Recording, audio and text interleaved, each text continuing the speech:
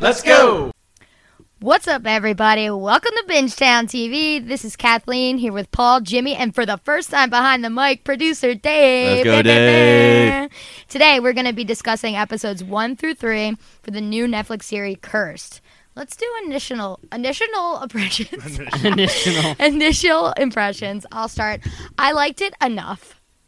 Period. No, I did. And I will say, before we get into it, the one thing I really liked, specifically in episode 1, I like the credits and I like the graphics that they do in the transitions.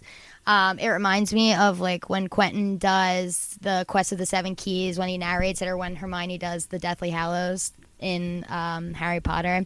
So I like those certain things. I'm not going to lie, I'm not like fully in love with it, but I like it enough. And I think that it'll be worth watching in the end. I think that's a good way to put it. I think I love it enough. Like, it got me sucked in a little towards the end of these last 3 episodes, but the first episode was a little slow, but it did get me enough to the point where I'm in for this series. Yeah, I mean, I think it's unfair that people were starting before, like when there was previews and when it was just coming out, people were hoping that it was going to be the next Game of Thrones, and that's just way too high of standards to put it at. But, you know, I enjoy it. I think it's entertaining. You know, I'm not a TV critic here, but, I mean, I think I'm entertained enough, like you guys said, where I'm in. I'm glad that we decided to watch up to episode 3, because if it was only 1 and 2, I was going to be pretty negative Nancy about it. But the 3 really picked up, and the end of it, you know, got me really interested and hooked. So I'm gonna watch the end of it. I mean, we have to. We're podcasting. Yeah. Yeah, we can't just bail on it right now in the middle of it. But it's definitely not even close to bail worthy. Yeah, you know? No, it's definitely good. But I guess with all that aside, should we just get right into it? Yeah, I'm gonna Let's do read the intro paragraph that they fine. give us in the beginning. So Like that. there is a story lost to the mists of time of the Sword of Power and the young woman who wielded it. They called her a demon, sorceress, savior. Before Arthur the King, the Sword of Power chose a queen. Hell yeah. Yeah, Yeah. baby. Yeah. What if the sword chose a queen? And I did like that take on it because, I mean, I don't know much about King Arthur, but actually my dad is a big King Arthur nerd, and this is all information that has just been untouched in this lore. So it's interesting to see that the Sword of Power, you know, had a queen before the king. So I'm ready to get into it. Yeah, it was pretty cool too, because right after that they show, you know, this woman falling into the lake. It looks like she's like bleeding and dying. That has to be the final scene. I feel like Yeah. it's one of those Lady of the things Lake, where it's going to be Lady her of the Lake. But becoming- it's cool because like we kind of know it's Lady of the Lake. Like it's weird because it's almost like watching like a new Spider-Man, because you know the core story. Like it has certain elements that makes it Spider-Man. Yeah, how many times are we going to see Uncle Ben die? Yeah, exactly. So like it could, you know, the core elements, but there's slight changes depending on what storyline it is. And that's kind of what it is. Like we know like King Arthur, like we know there's a Lady of the Lake, we know Excalibur is a like really cool sword. And I like how they haven't explicitly called it Excalibur. Like I don't know if they're gonna do some like give it a name at the end of it, but just right now it's Sword of Power. But I guess it is to be assumed that it is Right. Excalibur. Or, you know, Devil's Tooth they do Or call they it. do But call it yeah, Devil's I Tooth think as we're well, supposed to yeah. assume it's Excalibur. Which is cool. And I guess we can just start with it. Like first scene we get into is just, you know, we get Nimue, we get introduced to her. She's clearly an outcast among her villagers. We get introduced to, I guess, her only 2 friends in Pym and Squirrel, and I have to say, Squirrel was the man. Yeah. Or the He's boy, the I man. guess. Yeah, Yeah. the boy, you know. I thought he was gonna be her little brother. Yeah. And I thought, because he kept saying mom or mother, they kept like saying a- mother, well, no, but like a they were not relationship kind of referencing the term, same yeah. mother, I don't think. Right. Because they're not siblings. Yeah. But he's hilarious and cute as hell. He's the man. He's a little rascal. Yeah, when he you was see just, him he in- literally picked off like or pickpocketed 3 people in like 10 seconds. Took like, a swig of alcohol. Yeah. It's just like, it's not strong enough or whatever he says. But and I just like the way he talks too. And I'm going to say Pym did not give great first impressions right off the bat. She just kind of seemed to be a person that was there. A human taking Yeah, up she was space. just a No, human, I you liked know. Pym. Just like I am the unpopular opinion here and say that I liked Pym. I liked her enough. I was pretty I was pretty negative on Pym Yeah. because like it's just so unfortunate. It's not like her actor; it was just her character. It was like she was just super annoying. See, I think that honestly, this is a hot take. None of the characters on the show really made that much of an impression on me. There wasn't anyone really that I'm like fully so into to make me against Pym. You know what I mean? Should just maybe Merlin, but Merlin's we'll get good. there. In a Yeah, little well, bit, give me a quick like reason when you say her character, just because I want to talk about the book since I'm the book reader. So, when we first see her, Nimue is like packing up to go to the boat. She is just at this point in time. She gets chosen to be the villagers' next summoner, or like I guess village leader. Mm-hmm. So she's like, I don't want this position. You guys all hate me. She storms off, and then that's where like she's packing her bags, and that's where we get Pym. Real quick, Yeah, it was like one of the first scenes right after we met Squirrel. Like she's gathering flowers as an offering for the ceremony you were just referring to. She has this weird interaction with this deer, and she's hearing like voices and it's saying like save them, and then it goes to the deer and it's looking at her and it says like save them. Yeah, it says death is not the end. Fae Queen, save them. Yeah, so it said it called her Fae Queen, Right. Yeah, and pretty sure that's the only time she's referenced as Fae Queen. and So- just to be clear, we are just assuming that Fae just means like we're assuming, I guess, mythical creatures like Fairy, like, fairy, yeah. witches, Mhm. like anything like that. Yeah, and we should point out, and we'll get back to Pym in a second. But Oh we should yeah, I'm keeping Paul's that not in my done back yet. pocket. we should point out how like they did do everything with the forest really well with the colors and Yeah, I you thought know, that was that's very like nice. you know I the do scenery is remember, I was watching phenomenal. with my parents. Kind of reminded me of like Avatar. You know, like Yeah. blue That's people, what I was gonna like say. she touched the orange flower and it kind of like floats in the air all majestically. But Yeah, and like the effort was there. I Yeah, mean, the to make CGI. it like a good show, like it was really like beautiful scene. Yeah. when she was very walking nice. through the woods. I wonder what then it the deer actually gets looks shot. like when they're Probably. shooting Right. it. I think I would just imagine it looks the same, just without those specific like The the, magical beautiful realism flowers. stuff, Like the yeah. green's all probably there, like What if the she was moss just and everything. walking through like a green hallway? A green screen. Yeah. But it's possible. It's entirely possible. who Yeah. knows? God, yeah. Yeah, so I mean, I guess real quick we'll say, after the it's a fawn, right? It's just it's a deer. What? Yeah, Yeah, just a Mhm. Yes. simple deer. Yeah, so talking to her, it gets shot right away. Yep. She's freaking out, saying, "What did you do?" And we have two people, two guys Two guys. come in and they're saying, don't get too close to the witch. They'll get some worms. Even her dad left her. All this kind of stuff. You're cursed. He's Like, separating She her. said Yeah, it, she yeah, said she it. said it. Yeah, it's whenever I get chills whenever they say the title of the show. So Yeah. this is the first time you really see her showing her power. Mhm. The green veins start appearing on her cheeks from the side of her neck, and She she's just kind of grabs like the roots of the earth, just kind of grab the guy. and she Nah. twists the bow. She The twists bow the wooden just bow. turns Yeah. into, like- That's what it was. Talk weird about thing. no poker face at all. Right, Nimue exactly. cannot hide. Yeah, she that just, sucks. yeah. Anytime she's using magic, those green veins just are so obvious. Just makes her stand out. They definitely could have been a little bit nicer to her. Yeah, I mean, like that's what like the thing is. Like all these people just like bully her. They're like, "You're a witch," and then like she does something witchish, and it's like, "Yeah, you just prove our point." And it's like, well, you guys are just egging her on. You guys are Yeah. being fucking assholes. You know? Yeah, and I mean it's important to note too that obviously they're all fae, so they all know about magic. They're fine with magic. It's just that she was cursed. She was Yeah, touched it's by a just- demon. Yeah. It's When Dark she was magic, little. yeah. Dark magic. So that's what they're scared of. They think she's literally cursed. Oh, I said it again. Yeah. Yeah. But, so it's not that she's doing anything with her magic. It's that they think that she's evil. But I guess this can transition us into like I don't know if this is the next scene, but like this introduces us to the Red Paladins, where we get introduced to this old man talking to a child. Where I thought things were going to get a little.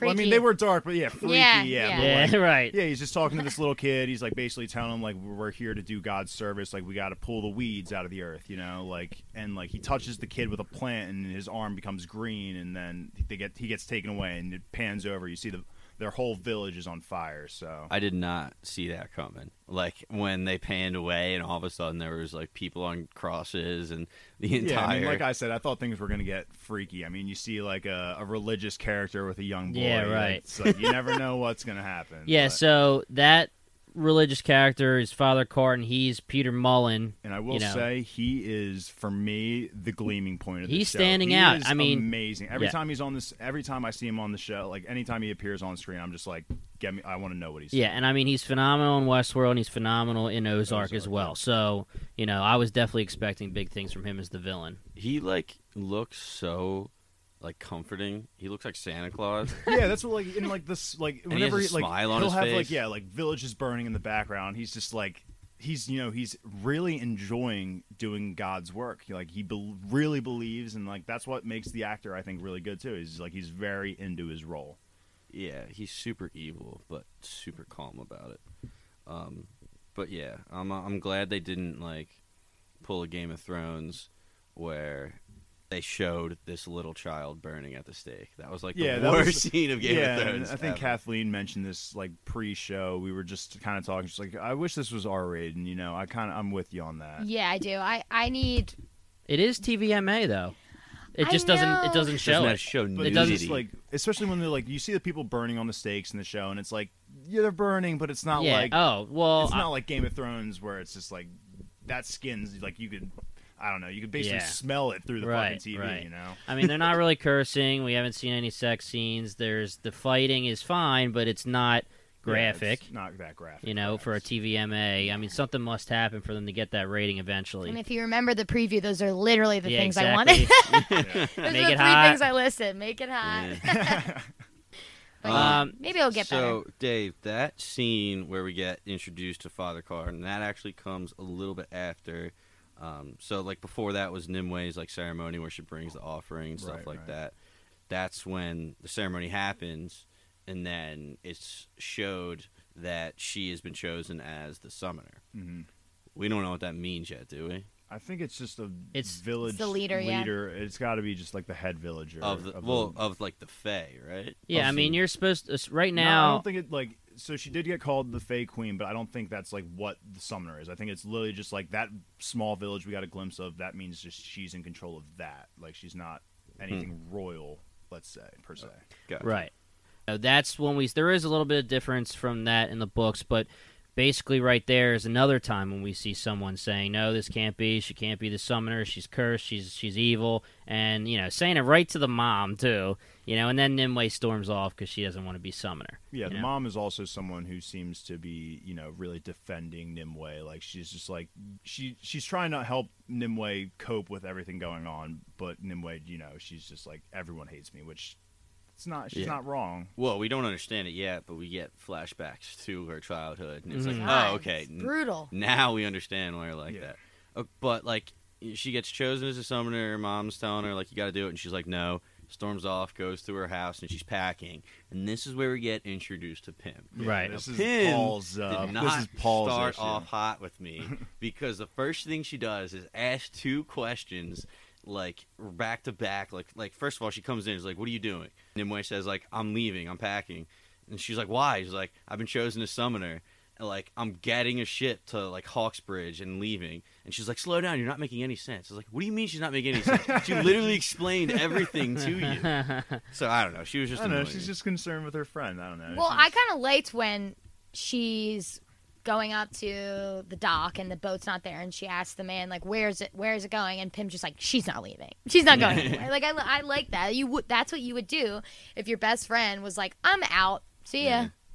Never to be found Speaking again. of that guy on the dock, did we get a name for him? Was his name Gawain, or there was someone mentioned by the name of Gawain? Yeah, so I'm going to jump in here, give a little background. I guess we'll find out. We should find out from in the show, but I just want to rewind here and say that I'm the one who's read the books. I actually stopped halfway because I did notice a good enough amount of differences where I didn't want to confuse the listeners. We're a podcast about TV, so I want to stick to that. The first thing with Pym that you were talking about, Paul, is throughout these episodes you'll see, or I guess episode 1 is the only, we stopped seeing her after episode 1. Mm-hmm.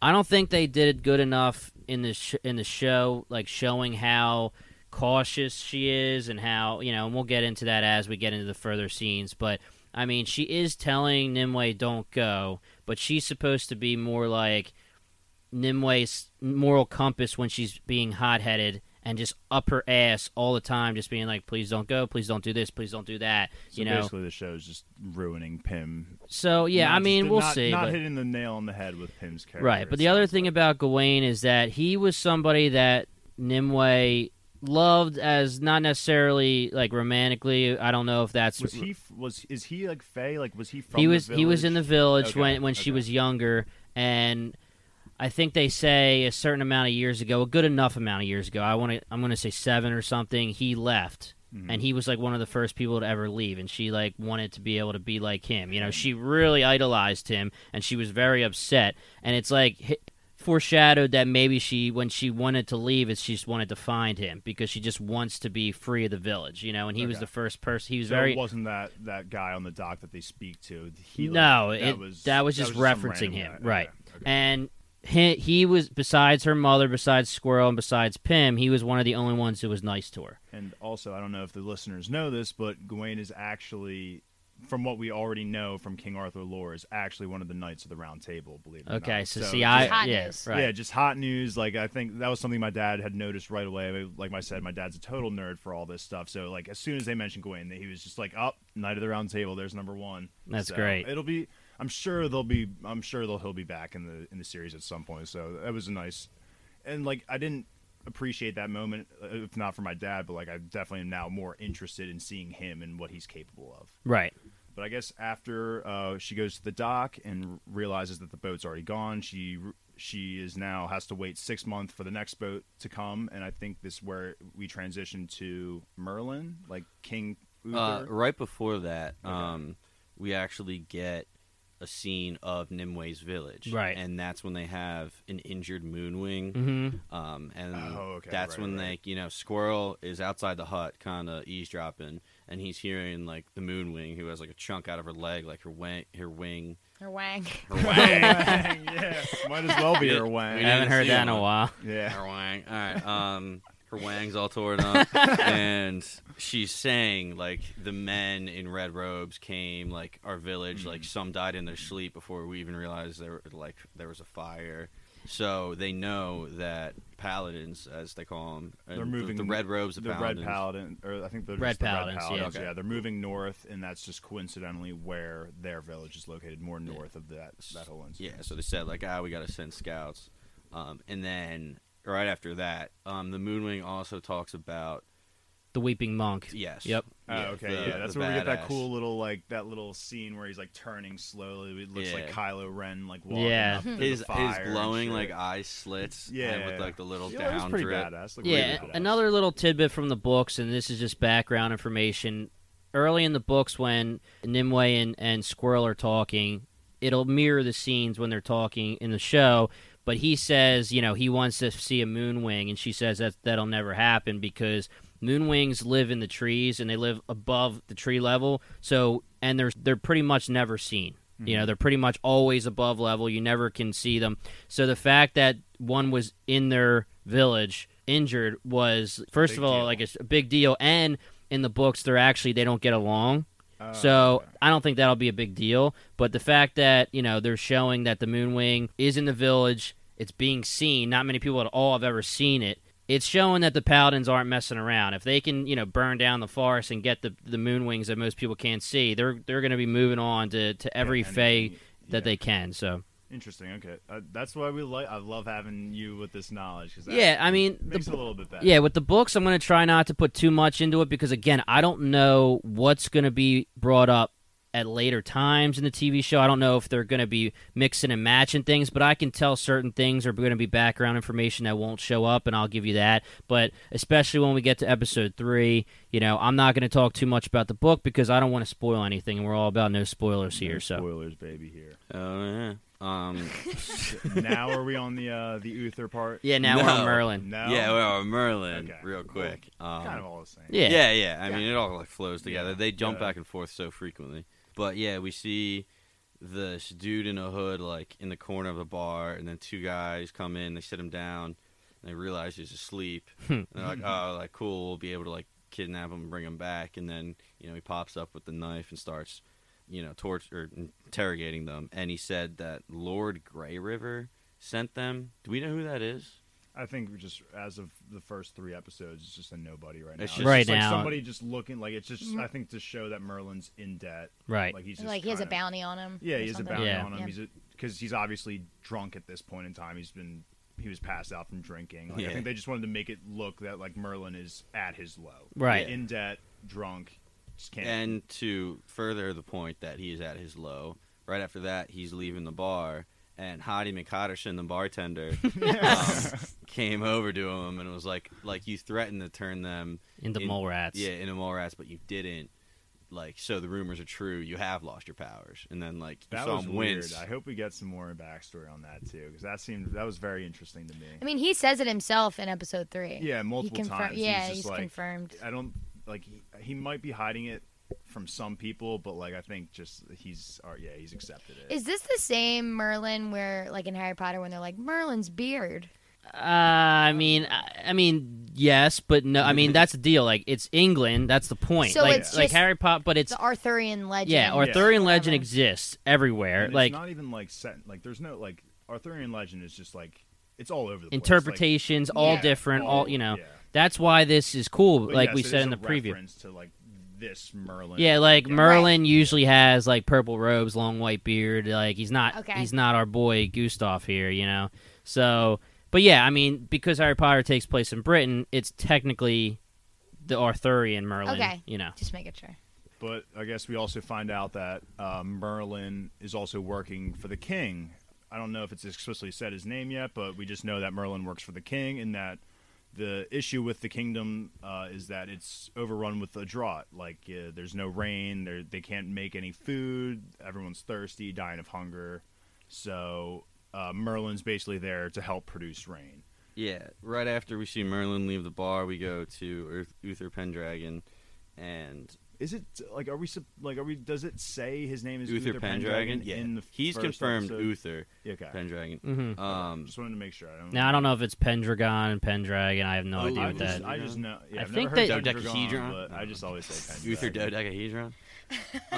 So what the hell is it Kathleen saying? got something. We were talking So, about Merlin so working for the they were king. saying like, Kathleen got oh, it. like the That was town is blaming like Fey magic for the drought. Like we need to do something, otherwise, like they're blaming Fey magic, but like soon they're gonna blame us. And Uther's like, why do they blame us? Like it's the weather. Yeah, that was a funny scene. Yeah, that was like It's that. cool because he's like not your normal king. Mhm. Like he's not confident, knows what to do king. He's like the He well, what heavily the hell? relies on Merlin. It Yeah, seems like and that's when It's- Merlin gets brought in. Well, I mean, if you have a magician of that caliber, yeah, you would hope that he can do anything to help your village, especially like make rain. But he doesn't. Yeah, have- Merlin's cocky with him, and it's not like the king is like, shut up. Yeah, Like, Yeah, he just so- like takes Like, it. That's Yeah. the big deal. Like you were saying earlier, no one does know besides Merlin and his close people that he lost his magic. Not So even, not yeah. even the king at this right, point. the king would not be dealing with his shit if he knew, how like he you knew know. this. But I guess referencing back to when we first meet Merlin, Merlin does still not just because he doesn't have his magic doesn't mean he's not skillful. Like, Oh, we saw yeah. him at the bar, like he took down one of those goons and was like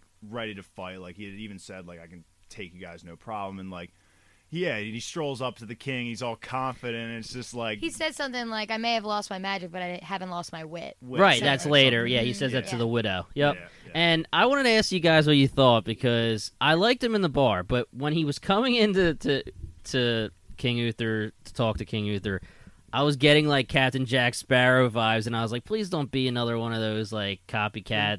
Yeah, but then he ended up being fine. But Yeah. like when he first walked in, he was doing the drunk thing. I was like, oh god, it looks like a I actually copy. didn't think about it, but now, yeah, it's Yeah. Kind of, it was a little. Yeah, it's pretty similar, spot on. Yeah, but- but he does great eventually. So something else to note about this scene is that the king is asking him. He says, "You promised us rain," you know, and the king doesn't know that Merlin has no power or magic anymore. So, you know, Merlin's got his facade going, but he says, "Oh, I could ask the Shadow Lords, or I could, you know, bring the Shadow Lords into this," which is supposed to be a threat almost to the king because the Shadow Lords are a group of wizards. I mean, they're dark. people, you know, Yeah, magical. I'm guessing. Yeah, by we the get name Shadow Lord. So Not they're and pleasant. you don't really. They have like an underground brotherhood where you don't know who's part of So, it. I It's wasn't very even sure if are they like spirits? Are they actual people? no, they're like, people, and they're like people? Merlin was part of it at once, and he's Okay. kind of on the outs. We find out, but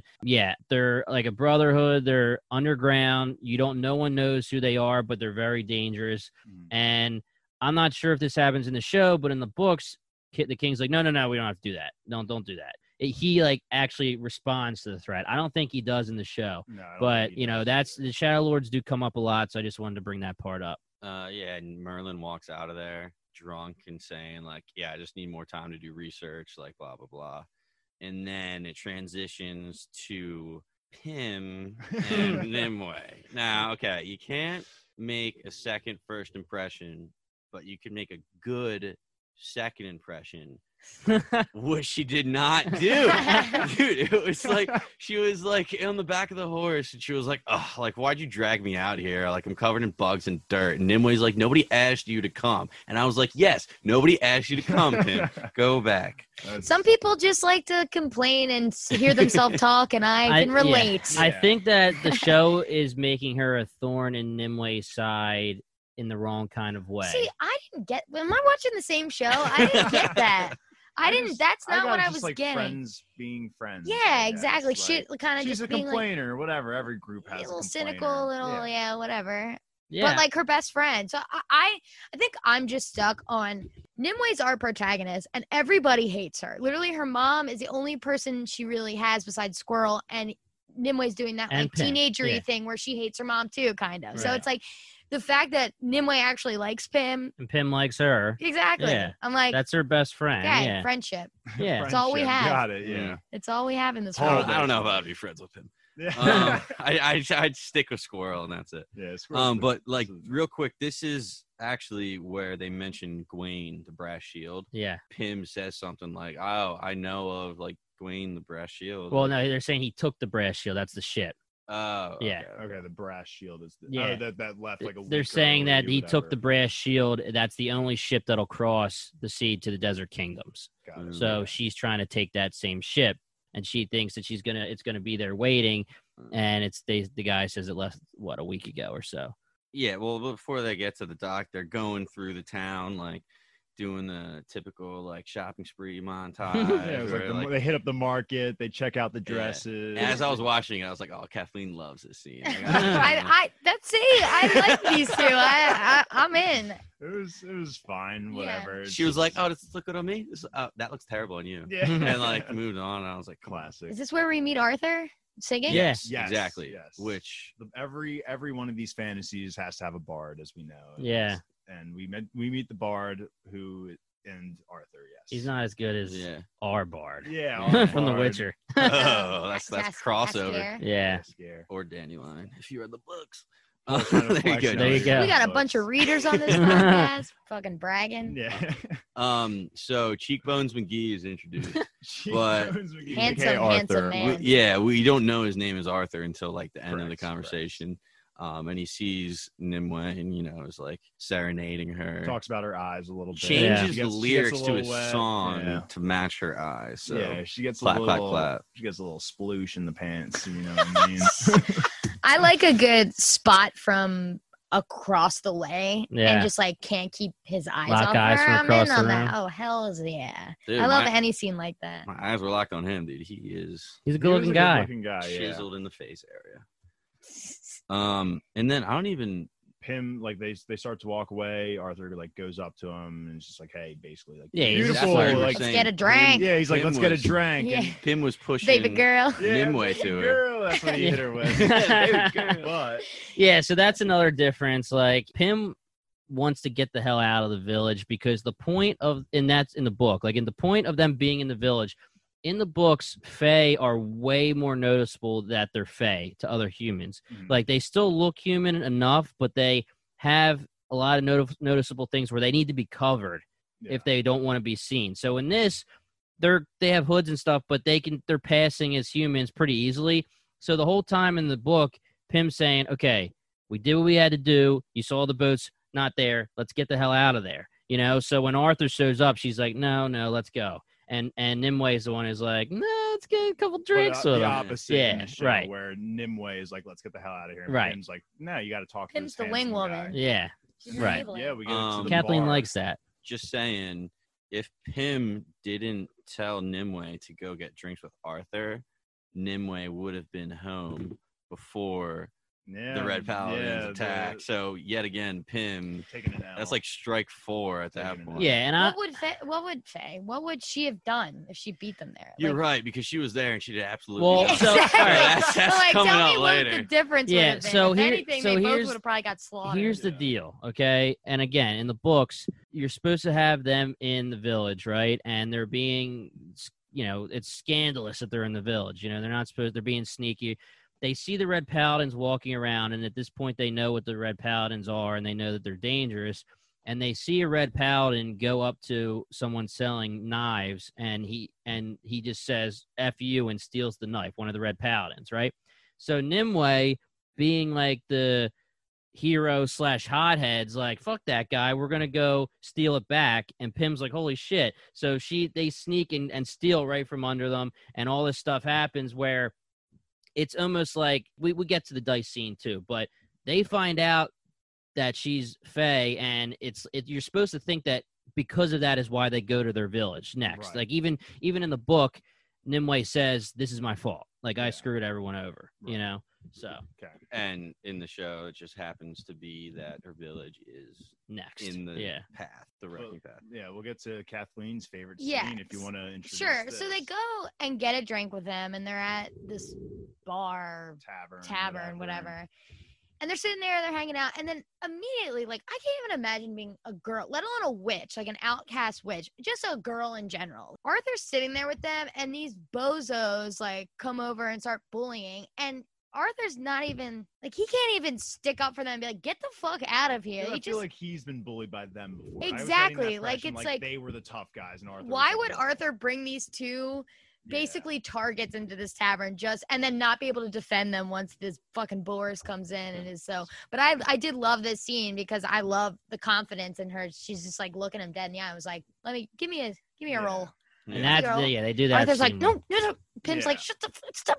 Yeah. Stop doing that. But it was hot and I loved it. I was like, yeah. Boris was just like, take advantage of him, get some free cash off Mhm. him. Like, all right, roll these dice. If you roll sevens, like, you get my money. If And you roll Arthur- anything else, Arthur knows that they're weighted to he not tries land and on warn, a 7. He tries and warn her. Yeah. Yeah, and they're Pip, weighted. so when she starts doing the magic, the vines start popping up on her face, and Pim kind of like moves her hair, right. Yeah. which I love. I'm like, that was a good good save. friend. That was Yeah. a good save. what a great Yeah. friend that Pim. One thing Pim Yeah. does right. The Yeah, one 1 thing. point for Pim. Besides when she Boris, disappears. but I think Boris does know, like, he sees her like touch the hair, I think, or like sees something Yeah. going on between the two, and he gets a little suspect. But yeah, she rolls the die, sevens. She gets her she's owed this money because Right.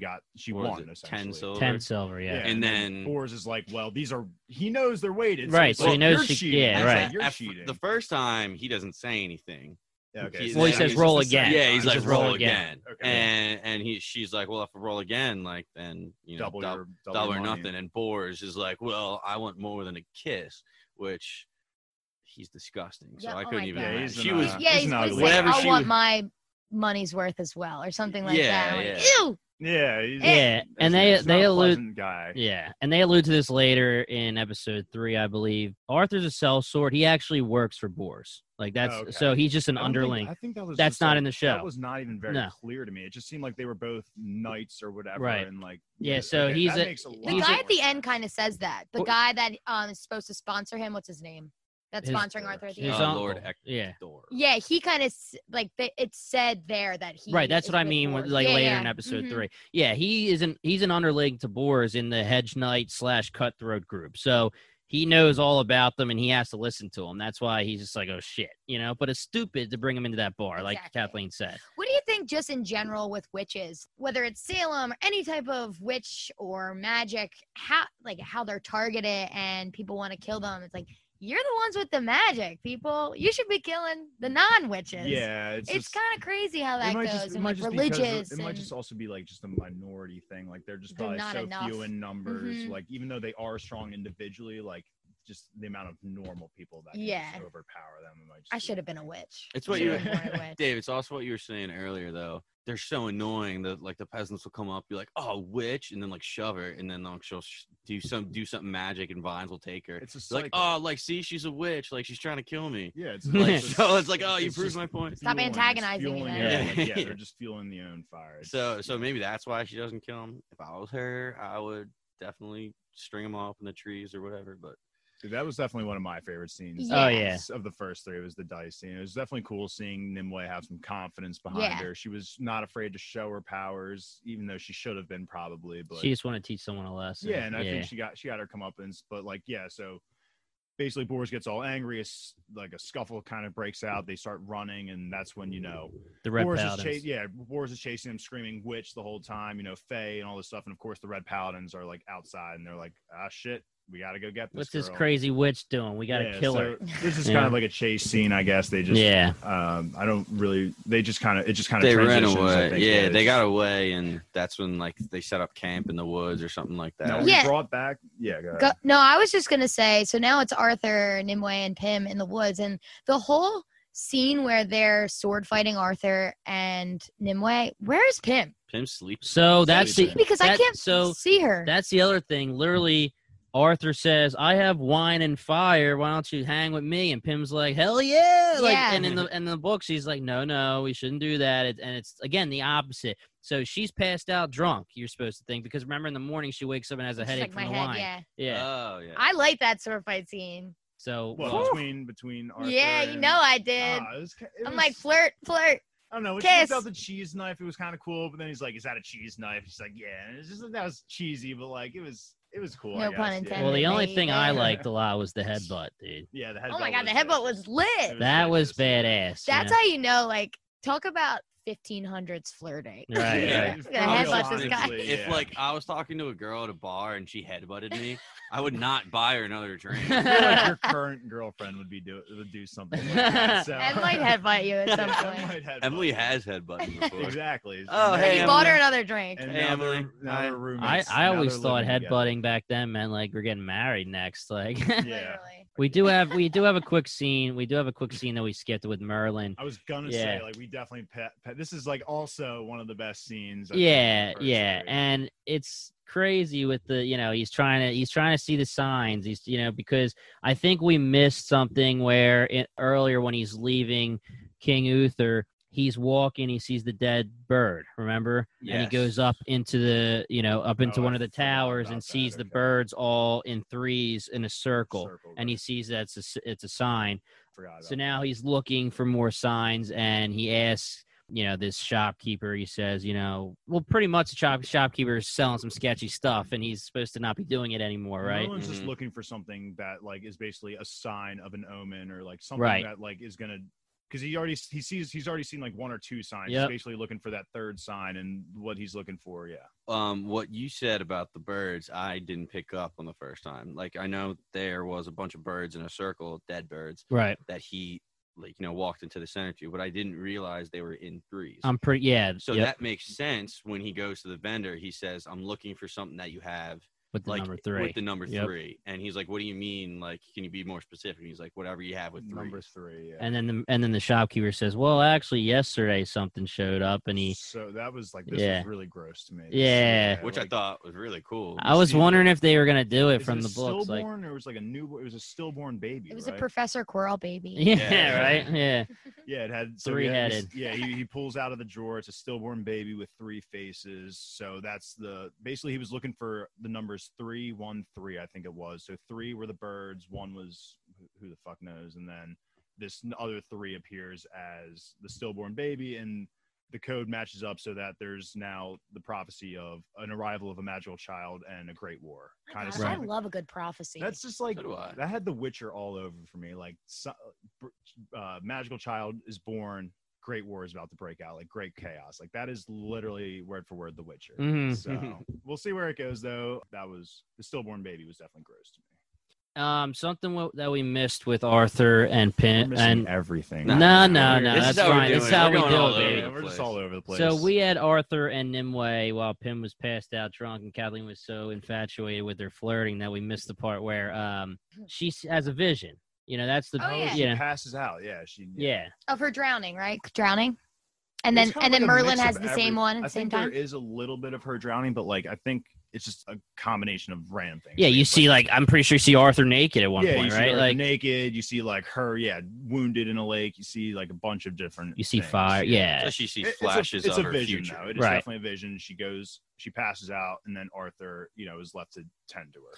Yeah, right. I think I wrote this down. Nimue has a vision of herself drowning with the sword, and then Merlin at the same time has the same. The next thing I guess would remember is we see Merlin again doing some crazy ass shit in the fucking middle of a storm. He's outside. It's him and some random knight that's with him. He's outside. There's rain. There's rain going on, so we're assuming that Merlin's working on the drought issue. He's telling this is so funny. He's got this knight just coated in metal. He's like, hold that metal staff higher. Yeah, right. You sure this is safe? And he's like, yeah, you're fine. He's like, oh wait, but just stand on the metal real quick. Yeah, don't worry about it, bro. Yeah. Eventually the rain turns to blood. It is, I guess, believed to be. And you just see it just pouring down. You see the sky is red now. Storm, it's just pouring blood. You see crowns. Right. Yeah, crowns. You see the crowns. So I thought that was time. weird. Yeah, there was 3 crowns. Okay, 3 crowns. So that 3 comes up again. So maybe it was 333, whatever. But yeah, so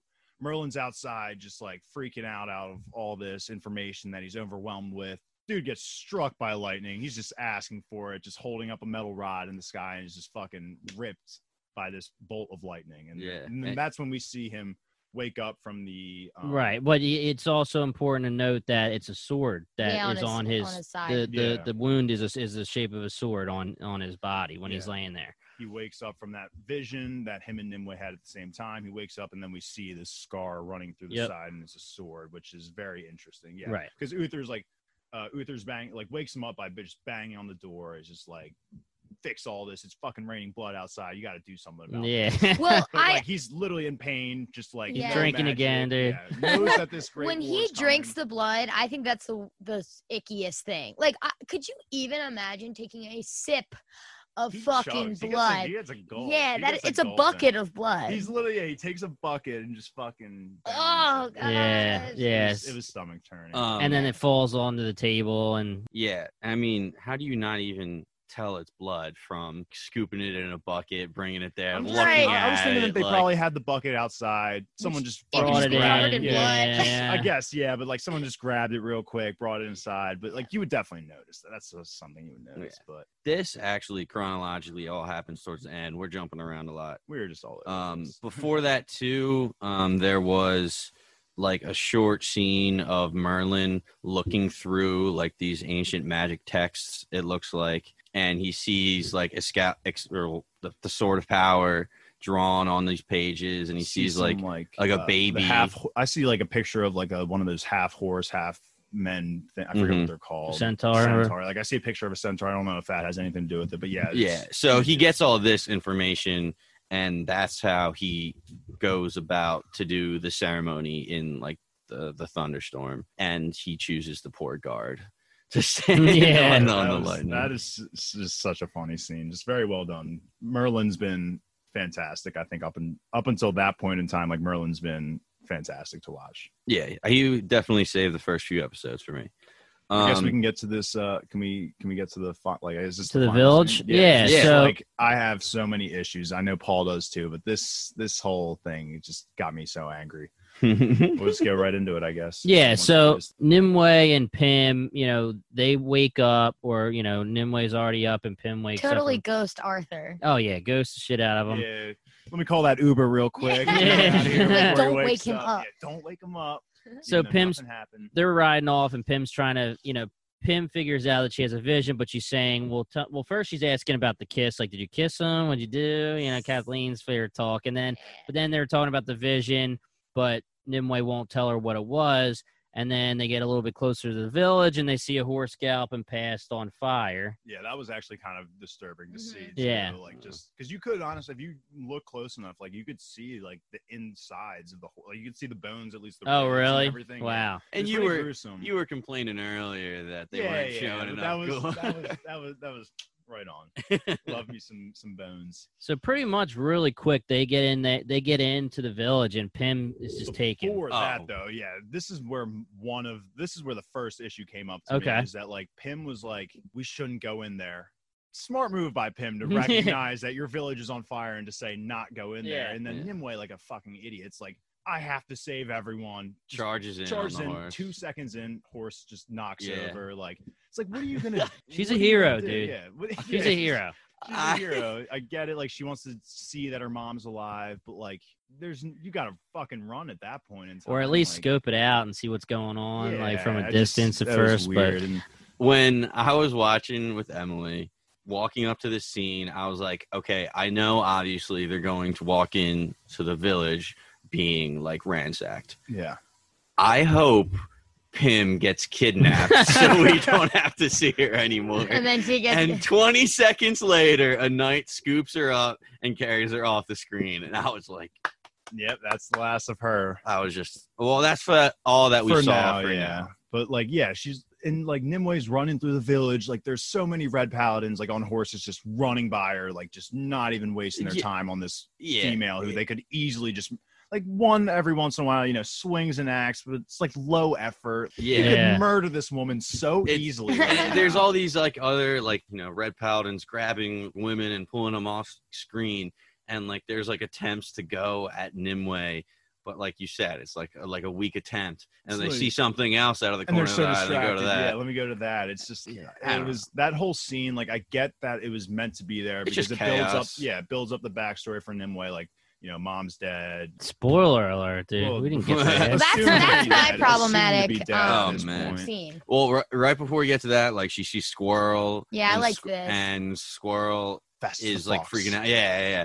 And she's like, go to this area or whatever. Like, nobody can catch you. I like that part because I like that they are close and she can say, go to this spot. No one will find you there. I like the idea of that. And like my favorite Criminal Minds episode, the main guy's son is terrible episode because it makes me cry. Oh my God. He goes, you have to work the case. And the murderer's in the room with him, with the little kid. And the little kid goes and runs to this like little box he hides in when they work the case together. And it's such a fun little thing to say, like, no one. It's like speaking a different language, basically. We know. It's like an inside thing. It shows that we have history together. And that this wasn't even that clever. She was just like, go to that rock we like, basically.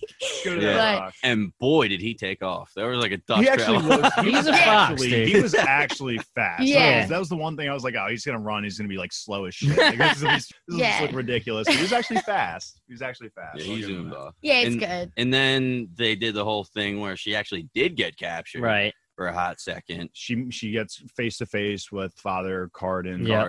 And he's like, "Oh, like, see, this is why we have to be steadfast because with evil, a sweet voice. Yeah, evil comes in like beautiful disguises. Very well, like that was him carrying that scene. He's great, man. Like I said, I hated that whole scene, but Father Cardin has been amazing every time he's on. And he screen. gets better too. Yeah. And then what happened? So when they're in the middle of talking, the arrows start flying.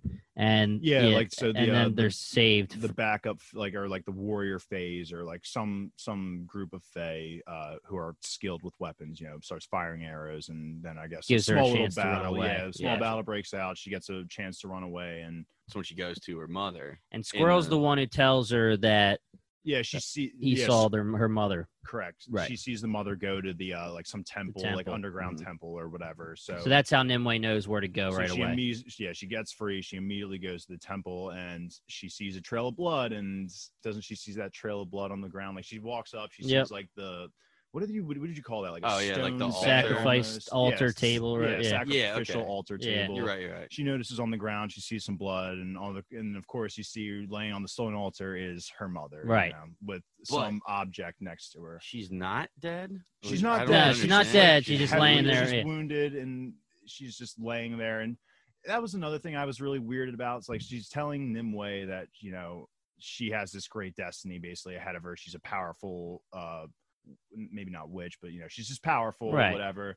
And like she gives Nimue this object, this long object, and she's like, you got to give this to Merlin. This is like what I need you to do for me.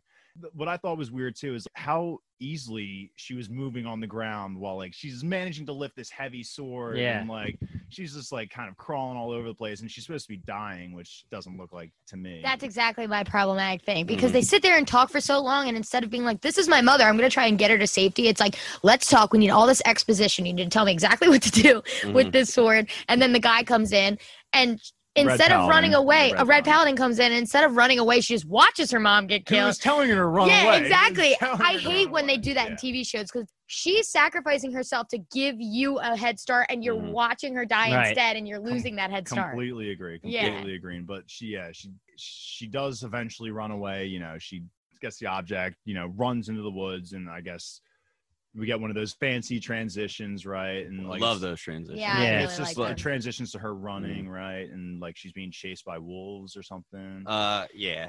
And, it's here at Bingetown TV. We talk about and love things that are entertaining, right? We don't always talk about like the best shows ever. We talk about shows that are entertaining, and they may not have the best writing, but like they're good stories. But sometimes, and in this case, it was just straight up frustrating to watch, because exactly what you guys were saying, as she's trying to escape, she's literally has this power where one time earlier in the episode, a guy called her a witch, and she was able to summon the power to turn the bow into wood and basically incapacitate him.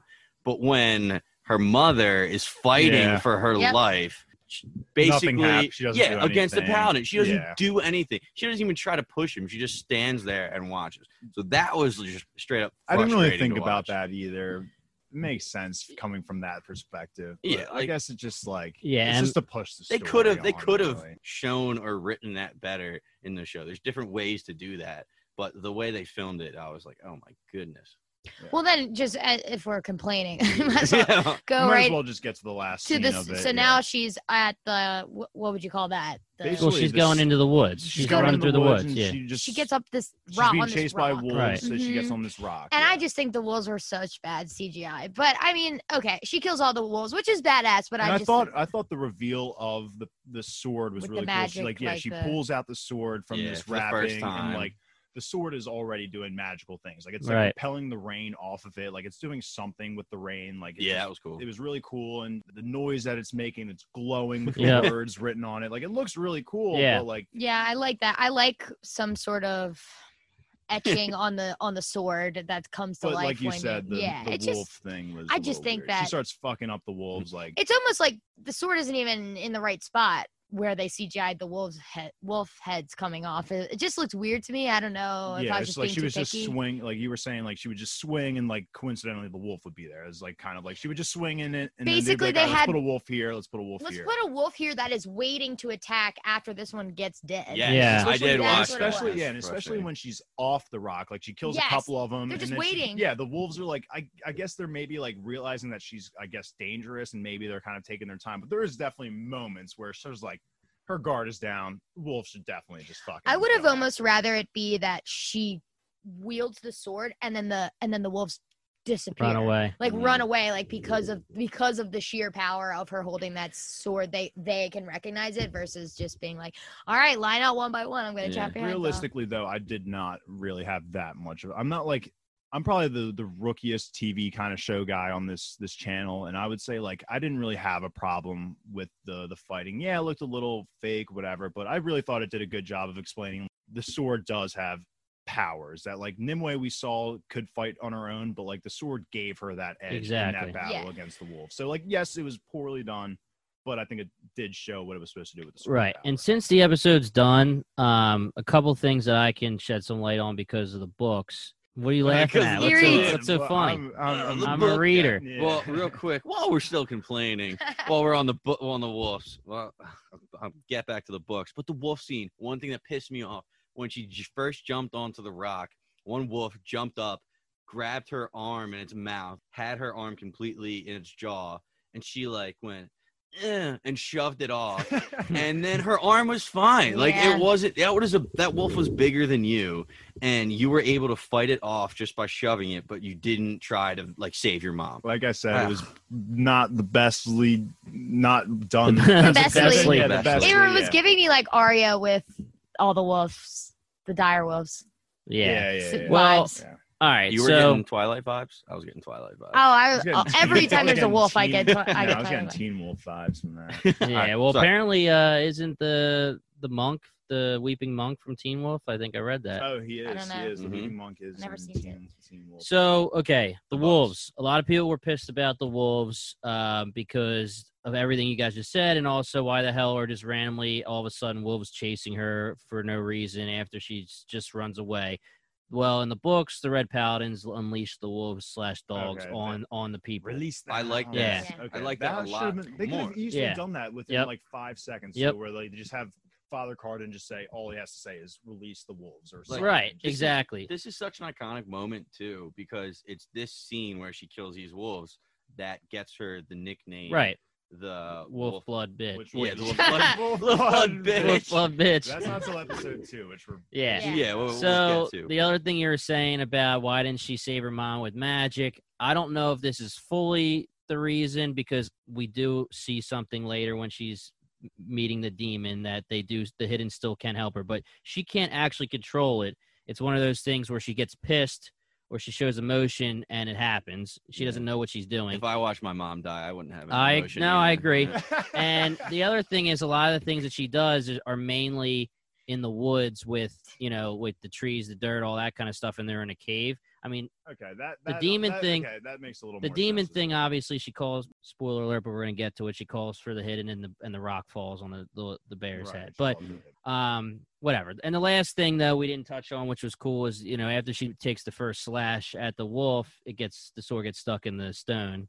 I did really like that. It got stuck in the stone. I was like, oh, is this it? Like, is it just gonna be stuck there until Arthur finds it? But she did manage to, I guess, unwedge it. But she's the queen, man. Do you think that will be like? Do you think the sword will ever go back to that stone and be inserted in, or do you think that was just for something for the fans to just be like, oh, that's cool? I think that was just like a little Easter egg. But I do want to get into some stuff at the end of episode 3 of what we think could happen, because I have some questions about how this could be more than one season or what they want to do with it. So we'll get into that. Potential to be a little more. But that wraps up the first episode. I think I think we're on the same page as we thought that the first episode was maybe not great, just not the strongest. It was just a first episode. It was literally all it was. Like, we get main character, villain, sword of power, and some other stuff. But we're fine with not great first episodes, because our last binge with us was Spartacus Blood and Sand, and the first episode was one of the worst episodes I've seen in a long time.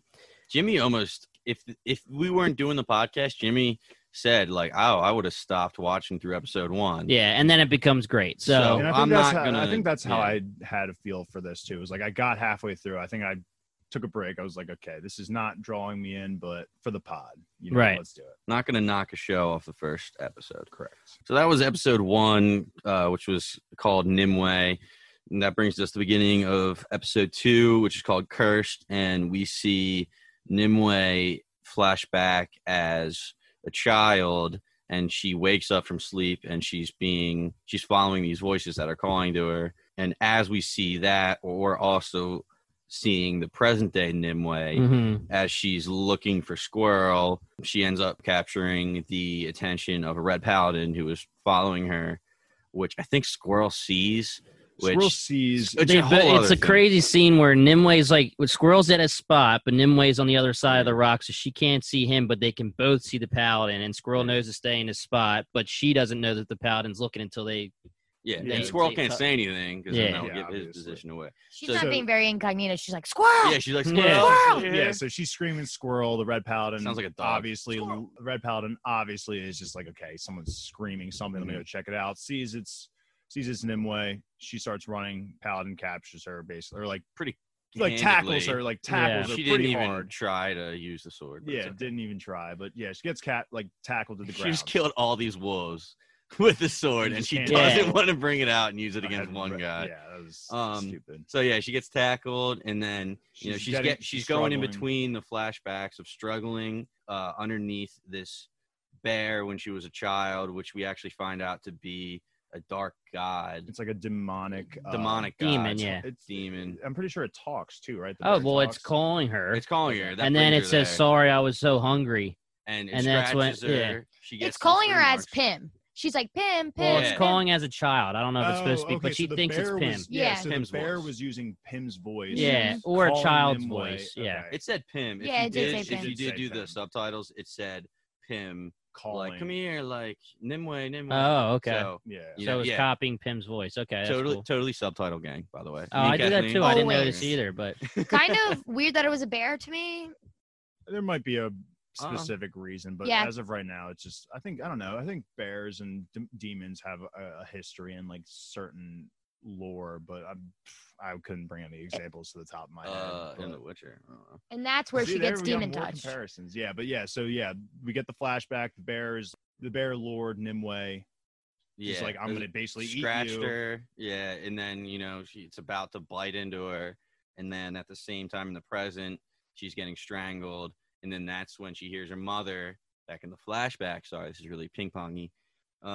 She's like, Nimue, I can't reach you in time. Call to The hidden one. the hidden ones, ones. yeah. Like they will assist you. Call to the hidden And ones. like I said in the first episode, the hidden or the hidden ones, they're called like the hidden or the hidden ones, but I think they're just nature spirits Right, basically. right. They're just that's everywhere. their god. Yeah, That's that who is they. their Yeah. god. Yeah, the Right. hidden. Yeah, and the bear gets crushed by the rock. The rock drops on its head and Which just is- fucking. it's I pretty honestly sweet. I really, like that I bear a really lot. liked the flashback. Yeah, I thought the Mhm. bear was really cool and like it was honestly terrifying. Like right as it's about to eat Nimue, like its mouth opens, a Right. fucking Like a alligator, snake it's or- literally yeah. just like about to house her. Unhinge the jaw and and then just a little drop of the rock on the head squishes it. nice. And if this was Game of Thrones, there would have been a very graphic rock Oh, through the very face. graphic, You yeah. know? Seen bear draw everywhere. Yeah. All over Nimue too. I was Oh, I was yeah. waiting for it to see what they Just would do, like and it's just a little that spot. classic. Like yeah, she's clean. But the scratch is cool because you see like it's on fire There's more kind or to it, glowing, yeah. like It's you know, not yeah. just bleeding. There is something going on Right. to that wound, and at the same time as that happens, we get flashback. We get drawn back to the current time where it's her versus the Red Paladin. And She then just wakes up. her powers awake. Like the first episode, we see Roots come from the ground, grab the Red Paladin, and But we then- don't see anything. we don't see what happens, but like all we see is like he gets basically taken, and Nimue looks up, vomits, and then runs away. She's disgusted. And then that's the scene right there. But I thought the flashback of the bear was really cool. Yeah, I Definitely. agree. Thought that was a good one. Is this when we get the mom taking her back and everyone's like she's gone, she's a goner, and the Not- mom's fighting for her? Yeah, that's like one of the next flashbacks we see for Nimue. But that's from the bear. Yeah. it's from the Yeah. We can just. I don't mean, think. Well, there's a is. couple because they show when she's sick with Yeah, the with at the the plague. end of the episode, Nimue's gets- mom explains, She there was a gets the time Black where you were attacked Plague. by the bear. There was a time you had this fever, disease, and Black you Plague or like whatever. Oh killed 4 yeah, people. she's like 8 people had already died. But So you yeah, were, I think that was a separate Mm. flashback. You're a warrior. But what happens Nimue. next is when we actually talked about this last episode. I thought this scene happened last episode, but Right. it happens here. But this is where we get Merlin wakes up from being struck by lightning. We see the scar, and He's drunk in bed. He's yeah, trying to drunk. tend to the And wound. The first thing, like he wakes up, and the first thing we see is him just swig. I that mean, I fucking would too if alcohol. I had that big ass Yeah. freaking slash Scar, going through whatever. my whole body. But yeah, Uther Pendragon's banging on the door. He's like, "Fucking Merlin, like you're fucking making it rain blood outside. You better fucking fix Yeah, this." And he's answer the like- door, bro. Yeah, and he Mm. answers it, but he's just like, "I just need more time." And he shuts the door in the king's face. Didn't like that. He's like, "Bust that door down." Mm-hmm. Yeah. Merlin's already gone though. He grabs some things. I don't know if we see His hat. specifically. Yeah, we definitely see the hat. Definitely takes the hat, the robe, The walking stick. the walking stick. And then he just starts and he's Mhm. out. And then this is where We get get to the, we get a cool little transition scene that me and Kathleen are so I know big which fans one you're of. talking about. I Yeah, it remember was the one it you're was a talking cool about. little. I like transition scenes. Yeah. Oh, you do? You like the? You guys like to little be left graphics? out. You The like the little artwork is really graphics? cool on them. I will say. Um, I agree. I think in, Yeah. like from flipping through the book to just glancing through it, like the transitions just kind of remind me of the artwork that's in the book too. Yeah, so I think Frank that's how it's Miller supposed to be. is famous for Batman, a lot of DC comics for his actual art and his drawings, and he put the drawings into the book, and I'm pretty sure he had something to do with these as well. I mean, it's his style. Yeah, it seemed this exactly. The styles seem very similar. So, Mhm. And then the next thing we see is Carden is, approaching the stone slab altar where Nimue slaughtered all the wolves. They see all the wolves decapitated and dead, and all of a sudden, we see the Weeping Monk. Is that what Mhm. it's called? they call him the for the first episode they call him the Gray Monk, and then yep. literally this scene is where they start calling him the Weeping Monk, which Mhm. I don't know if we'll get a clarification on that, but he was definitely known as the Gray Monk, and then Yeah. switched to the Weeping Monk. It's Like, supposed were we to- calling him Grey Monk that whole first episode? We No, meant we to say called- Weeping. Yeah, no, I think we no, were just saying saying- what yeah, the yeah, creators yeah, did. Yeah, I mean, Too late. Yeah, too late. they don't. I guess it's hard to figure out how to do this, but those are supposed to be scars. But Right. it looks like I do little like- yeah, it emo looks like paint, paint, kind of. yeah. I Yeah. figured it was like a scar from Yeah. like a spell or a fight. Yeah, it's but supposed to be like It's scars. pretty badass. Yeah. And this is the first dialogue we actually get. Because in the first episode, we just see him kind of as a flashback. Mm-hmm. And this, like, we find out, like, he's actually a good tracker. Carden walks up and he's like, "Oh, what'd you find?" He was like, "Oh, tracks. One set, Definitely fey female girl, from yeah. the looks of them." Yeah. And then we hear the other brothers, Red Paladin, say, like, "Oh, father, come here." And they're all cowering, kneeling, bowing to their other Red Paladin brother, who is being held up by a bunch of trees and vines. And this is That's the one sick. this is the one that Nimue. This like Yeah. this, We this is finally what see what we she finally did, see what yeah. happened, and you can see like there's roots. Like you can't see it at first, but what is going on is there are roots literally like in his body, like Right. just woven through his body, and he's hung from like basically a tree, and he's just sitting there, and And he's they come alive. out. Yeah, he's alive. Yeah, so and in that was pain, the gruesome part about it. Nasty. Yeah, it And was one gross. little detail, when Nimue puked earlier after she saw what she did, she leaned up against the tree to vomit, and there was wolf's blood still on her hand, Yes. and they left it on the tree. Right. So now what? She gets the nickname. Yeah, so now Carden and the Weeping Monk, they see it, they smell it, and they go, "This is wolf's blood." And this is where she gets the name Wolf Blood Witch, Witch. which I keep wanting to I say wanna say bitch bitch, for too. some I already reason. did. Every time I'm ready to say bitch. Double but- B's, man. Yeah. And hate to make alliteration. other comparisons, but that was another thing that reminded me of The Witcher. Like the very first episode we get of The Witcher, he's introduced, he kills that whole village, and then he's the Butcher of Blaviken. Right, Like, right, and right. Now we get Nimue killing some wolves, and now she's known as the Wolf Blood Witch. Right. But yeah, which is sweet. yeah. That's a sick nickname. And then I guess it goes to Nimue. I was gonna say Yeah, I squirrel. mean, yeah. Oh, yeah. Well, Father Carden is giving them some shit for bowing and stuff. Oh, true. That's you like know? that's. I guess this is kind of important, where it's like they're kind of looking away too from the, because it is gruesome, and they're Yeah. looking away, and he's like, no, like look at this, and I want you to understand. Like this is where he's really pouring this hatred. He's like, Yeah. I want you to look at this and see that this is what they're capable of. Right. They're monsters. Like we Yeah. have to kill. This them. is the enemy. This is why what we're doing it. facing. Yep. But Carden again stealing the fucking show. He is. Yeah, he's a good bad guy. So now we have Nimue cleaning her sword, and we get the flashbacks we talked about a little bit. Kathleen brought up where Lenore, right, the mother, Lenore Yeah. the is mother. carrying Nimue when she's young from the cave to inspect her injuries, and Lenore asks the father, which I don't know if they even really say well in the show, but he's supposed to be the village healer. Like that's his job. They okay. call Lenore the healer. Oh, It's actually okay, funny, 'cause really? I had notes specifically saying because I think this is later, but Yeah, you will, it's in episode it's 3. referenced. Yeah. So that in the Lenore is books, healer. Lenore is the high priestess, I guess you would say. Like she's the She's definitely meant to be yeah. powerful. Yeah. and then in the books, the father is the healer, and he's to me, it just seems like the father in the show is just a guy. Yeah. Like literally Deadbeat just, dad. Yeah, Who deadbeat dad. hates his daughter? Yeah, it's just like everyone, like all that village elders, think Nimue is gonna die. Like she's basically on the table, just like passed out from like the bear cut, and everyone thinks she's gonna die. And the mother looks at the father, is like, "You got to do something." And the father's Well, like, that's what we were talking about. It's actually not the bear cut. This is that a the fever? separate incident. oh no Yeah. this is the first thing is the bear cut where she's 'Cause I saying feel like help. She brings him back? She's on her stomach, and you like. Yeah, you no, see yeah, the that's where she bear brings her claws. back. There's another scene where she's holding her while she's sick. Yeah, Okay. that's a little later. Yeah, Gotcha. but the scene where she's cut she's saying, please do something, and the dad won't even get near her because pretty much they're saying she's cursed. Gotcha. She said it. But so yeah, and then this is the real first time we see that not only do the elders hate her, but her own father. Her own father can't deal with her. Her mother's the only one that wants to keep her around. And she's remembering this while she's doing the classic looking into the river, cleaning her sword. Introspective feels kind of thing. The teenager scene, which we'll get to when she keeps just running away, is the scene where you're like, okay, this dad does not want anything to do. Does not want anything to do with this woman. So you should beat her, and she's like, no, please, it's my daughter. Beat not the lay a shit hand. out of her for fucking defending herself. Yeah. Like a scumbag. But exactly. So after she, toughens up, washes the blood off her face, she goes to get Squirrel. And so she goes to the spot.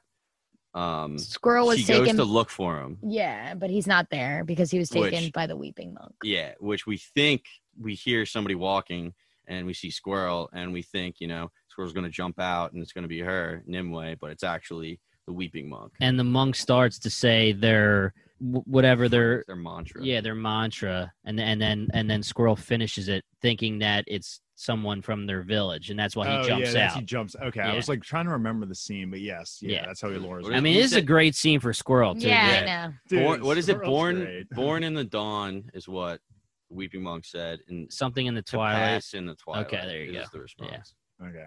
And then, he just wants to know how many Fays escaped, and he's like, enough to kill you, just scum. interrogating Squirrel. Squirrel's he like, I'm not spits in taking his face. Yeah. That was so. I was like, Squirrel's dead. There's just this Ray monk is literally just gonna murder this fucking child with ease because he spat right in his face. But and I think we briefly see at the end of that. Well, maybe not, but I guess we'll get into the next scene, which is another disturbing scene with the. Oh yeah, this is Kathleen's favorite. Oh, the teeth. Yeah, it's Nimue. Just trying to get into what village. Is this Hawks? This is right back into Hawksbridge. Yeah, she's just basically just wandering. Again, you're supposed to think she's looking for Arthur. The book says she's looking for Arthur. But she just goes right now. Well, she's just gonna say she's looking for Merlin right now. Her I mom guess, told her. She's looking for Merlin. But what I'm saying is she doesn't know what to do, and she's okay. looking for Arthur because he was the last person to actually help her, and that's why she's going back to Hawksbridge. Gotcha. But in the show, they're just like, oh, whatever. But in the show, yeah. So she's in line trying to get in, and the worst thing you can do if you're trying to look inconspicuous is to grab a hood. Walk one way, see the Red Paladin, and turn around, walk the other way. She does that in episode 3 in the building or whatever. All the time. In the Abbey. Yeah, in the Abbey. And it's that's that's the best way to bring attention to yourself. Yeah, so and then quickly throws on the hood to grabs look the even more suspicious. And jumps on the cart and he's like, she's looking to get a ride, because there's guards, they can't get into the village without being inspected essentially, and so she has to join up with this doctor. Yeah, now this is the first person, and the second person is in the third episode that is just kind of taking pity on her and protecting her, even though he has no reason to. Exactly, and I don't forget the woman's name in the third episode. The main the girl, sister, and it's why are they protecting her? Everyone else is despising her, but I don't know. Maybe didn't recognize her as Faye. It was just. I don't know. If you get pressured into something, girl. I feel I personally, if I'm pressured to do something from a stranger and they're just they seem kind, I guess. She wasn't she seemed like she needed help. Yeah. So it's I guess he was just trying to do the right thing. But she's obviously, supposed to be a beautiful woman in this world too. And this stranger that sees her and she's crying. She's like, my brother is in there. True. I don't have gold, but I can pay you once I get in there. He was like, please. And then maybe I can get a future life out of this. He did take a while to finally come around. Decide, which if I was a guard, I would be suspicious. Why is it taking you 45 seconds to explain? But they're just they're asked. They get up to the door. They're the Red Paladins and the guards up there are just what's your business? What are you doing here? And he's stuttering. He's just acting real suspicious. And he's I'm a doctor. And they're well, who's this girl? Or dentist. And they're who's this girl? And he's oh, one of my patients. She has a sore tooth. And why can't it just be his assistant or something? I was literally gonna say that's my dentist, assistant. And then he's oh, that's my patient. Yeah. Well, the Red Paladin is okay, take the tooth out right here. And the other guard that's not a Red Paladin next to him was seriously right here. Yeah. They're fine. And but that's what shows the the Red Paladins really just They're not ruthless, care. man. Yeah, they are Yeah. just ruthless. He's like, I want to watch you pull this so-called sore tooth out right Mhm. here. And lo and behold, that dentist gets in there. You hear all the fucking cracking of the fucking bones. I don't even know what happens when you pull a tooth out, but you hear everything and yanks that tooth out. And not that this matters, but it was cracking me up that she's holding the left side of her face when she's saying, "Oh, my tooth hurts," to the guards, and he pulls out a tooth on the right side. I didn't even notice realize. that. Yeah. That's That's funny. hysterical. That's bad. Yeah, that is pretty bad. But So whatever. yeah, so I guess they gain entry into the village. We see another brief interaction between Squirrel Mhm. and the Weeping Monk. This pissed me off too because you see Squirrel being dragged behind the horse, and Squirrel's having some awesome dialogue. He is just taking shots at the Yeah. Weeping Monk, Yeah. even though the Weeping Monk, of course, is not going to be fazed by Yeah. such meager comments. But the comments were Yeah. were fucking It's like, witty. why Yeah. do you They were hate witty. Faye? Because they're so beautiful and you're so ugly. Yeah. Like from your horse, from this angle, like you and the horses like look the same or something like that. Yeah. He's great. Squirrel's firing off, and then you see like in the background, like you see some, I guess, other Fays like kind of following them. But Yeah, I don't know if are they Fae or are they just I'm villagers? just assuming they might. They're probably the people like of the same kind of people that did the counterattack on the Red Paladins. Were, like, the Yeah, archers. they're They from the definitely- village. I think And they they're get got warriors. anyway. Yeah, they're too. Fae. Yeah. So this is what pissed me off is because the Weeping Monk was sleeping at the tree, and they, walk up to him with the pitchfork at his chest, and is like, "Hey, like, looks like we found the mass murderer." And instead of killing them or doing something, just tie him up and bring him over to the I horse. think they're looking to get. I mean, They were yes, looking it to sounds real- torture him. Yeah, he's high up in the Or Red sell Paladins. him. He could, yeah. I mean, yeah. One, you could definitely make profit off him, but two, it's like information. Like what are the Red Paladins up to? Like why do they hate us? Well, you literally called him this mass murderer. Tie him up better than just the wrist. Oh, Yeah, and he's that supposed too, to yeah, have that he's too, supposed yeah, he's that supposed too. to have a major reputation. Yeah, As a- like you you know. know who he is. Even Squirrel said, "Kill him. Don't let him go." Right. And of course, they were just like, "Yeah, you ever been dragged behind a horse that had a burning iron up its ass?" Yeah, right. Just Burning why are you coal. gonna That's it. torture him, dude? Why? Yeah, why are you gonna torture him when Just you kill just him. kill him right here? But as we know, Well, they know. Yeah, they can't kill him. quickly find out that even with handcuffs on, the Weeping Monk just buries all of them. Which just- was sweet.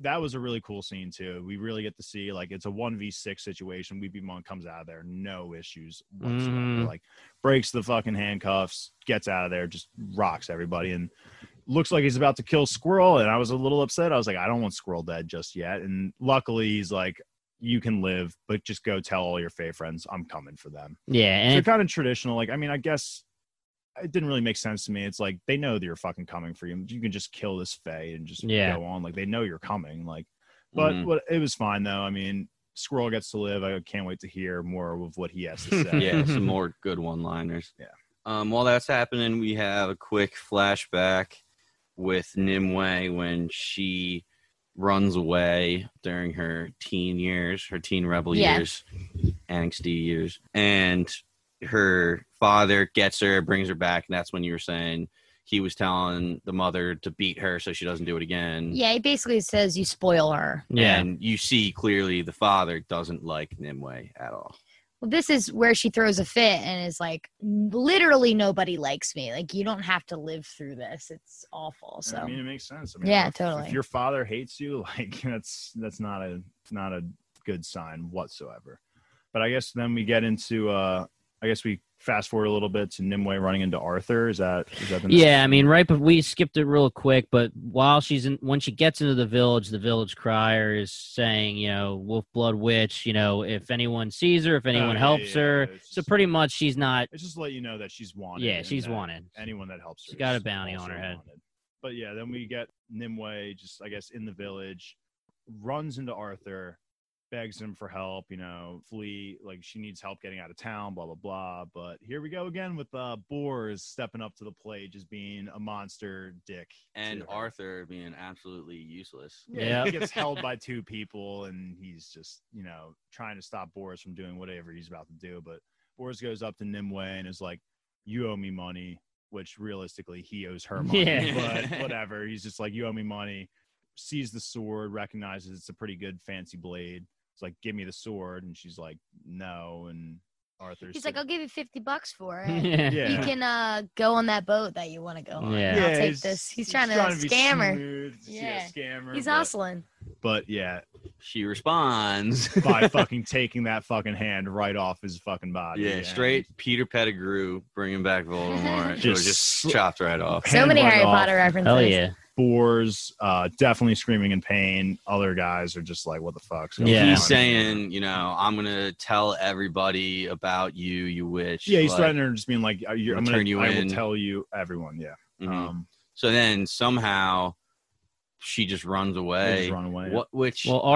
Arthur grabs her. Yeah, on the horse, and they get on. But for some reason, wouldn't killing him just be better at that point? If you already cut off his hand, there's people there that saw that you did that. Like, just kill him so he doesn't come after you later. Because chopping off his hand.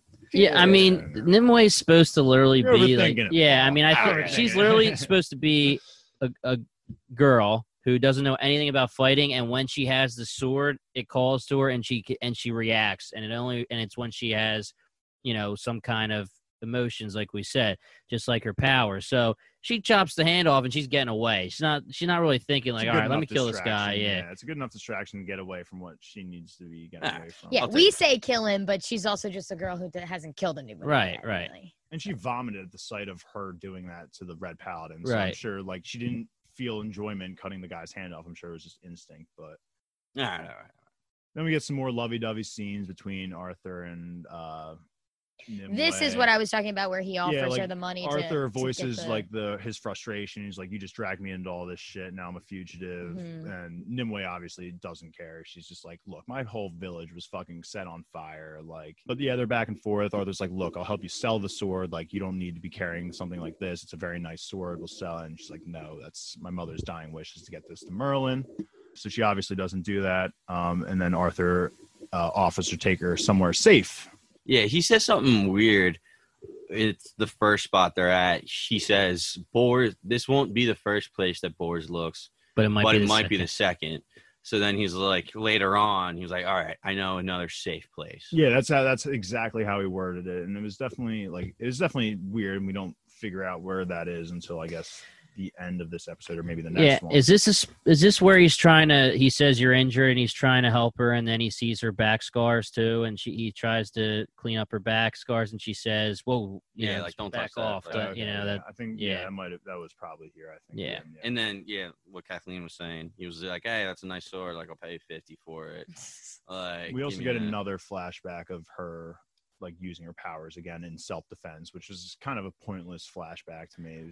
Another freaking mean plot. Peasants, man. Yeah. And plus, like, what makes me think it might have been important is that, like, we get it, like, one of the characters that's bullying her in that exact flashback gets a name. His name is Perry. Like, I don't know if that is something of importance, but, like, it's just a traditional Nimue backstory where it's just like, she's getting bullied. She calls the hidden tangle this dude up, and causes some issues for her. But and after this whole thing happens, this is the scene, Paul, where her mom's talking to her and goes through the list of everything that she survived, and she says, "You're a warrior." And that's a scene we get in the trailer too. Mm. So she says you could survive anything, even a bully. Yeah. So, now we're going to the Abbey, right? This is where he drops her off. I guess before that, we do get Merlin.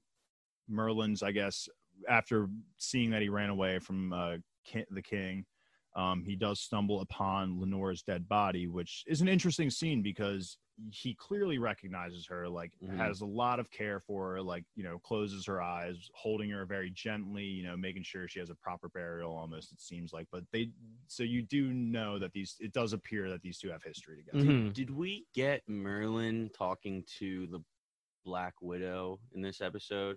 Because doesn't he make a reference? So that's coming up right next. Right here. So Merlin handles the body, whatever, walks outside, starts kicking over those, like, stakes and everything. Okay. And then the widow just appears out of nowhere. And this is where we actually get told that Lenore was known as the healer. Like, the widow asked, like, "Did you know her?" or something like that. And he's just like, "Yeah, like, she was known as the healer." Mm-hmm.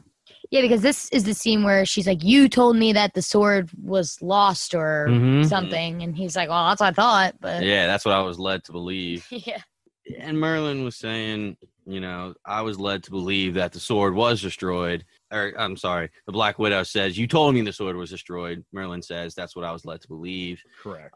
He goes on to say, well, she also mentions too, real quick, that the Widow warns him that the Shadow Lords believe that him lying was a sign of betrayal and that they want him to finish the war that he supposedly started. Mm-hmm. So it's like Merlin does have a huge part in all of this, like maybe more so than any other Shadow Lord, it seems like. But they are like, she warns him, like, you look like a betrayer in like our eyes, basically. Right. And then she also says that the church can't get the sword. If the church gets a sword, then basically they'll have power.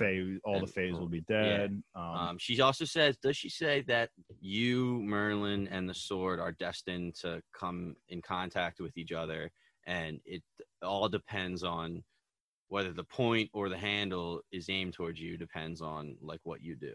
Mm-hmm. So he says, I don't want to touch a sword ever again.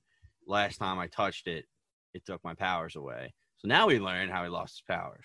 They're all in the sword, it seems like. So he says, I have no magic. That's what the sword took from me. And then she says, even more reason to reclaim it.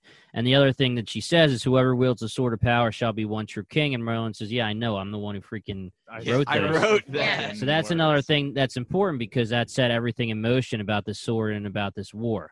Well, he said, and I'm much wiser now. I know there's not one true king. Right. Which is dope. That was a good reply, I think, as well. And then he basically tells the Widow that his plans are to get the sword, meld it in Fey fire, but he doesn't know basically where to get the Fey fire. Like, I think it's located in a certain kingdom. Well, he knows. Lost. That's the Okay, thing. he He knows. knows. He says. Okay. She says, "Are you actually gonna steal it from him?" Remember, that's what she says. Yeah. And that we'll find out who he is, but it's not. It's a And the episode ends. Yeah. He's powerful enough that she's worried about it. She doesn't think it can happen. Especially because he doesn't have magic, and this is what Kathleen was saying. He says, I might not have magic, but I still have my wits. Yeah, that's some Asher stuff right there. Yeah, baby. And the episode ends with him asking for 3 things from the Widow. He wants her horse, the whereabouts of the kingdom, and this was, I thought, very weird, but he asked for some clay that can't be burned by Fey fire, which I'm guessing has something to do with how he's going to destroy the sword, maybe. Like, like build like a little, like, what are those called? I don't know, but molds. Yeah, and just kind of like put the sword in there and melt. I don't know, whatever. Next, we get into episode 3, which is titled Alone. This one's pretty easy to break up into 3 sections. We'll start by we'll just cover all of Nimwe's story. We'll cover the brief amount of Merlin, and then we'll end the episode on Arthur's story. So right now we'll just cover everything that happens with Nimue, and this starts with Nimue waking up from, I think she wakes up in the Abbey. She wakes up in the Abbey. So she wakes up to a nun looking at her. What we saw from the second episode of Last of Nimue and Arthur was... That's what I was trying to remember. Yeah, Arthur was carrying Nimue, and she was sleeping. She says, like, where are we? Arthur responds with, we're somewhere safe, don't worry. And she is sleeping, and he steals the sword, and so that's the last we see it. So right now she wakes up, and this is where she sees Iris, one of the nuns, looking at her.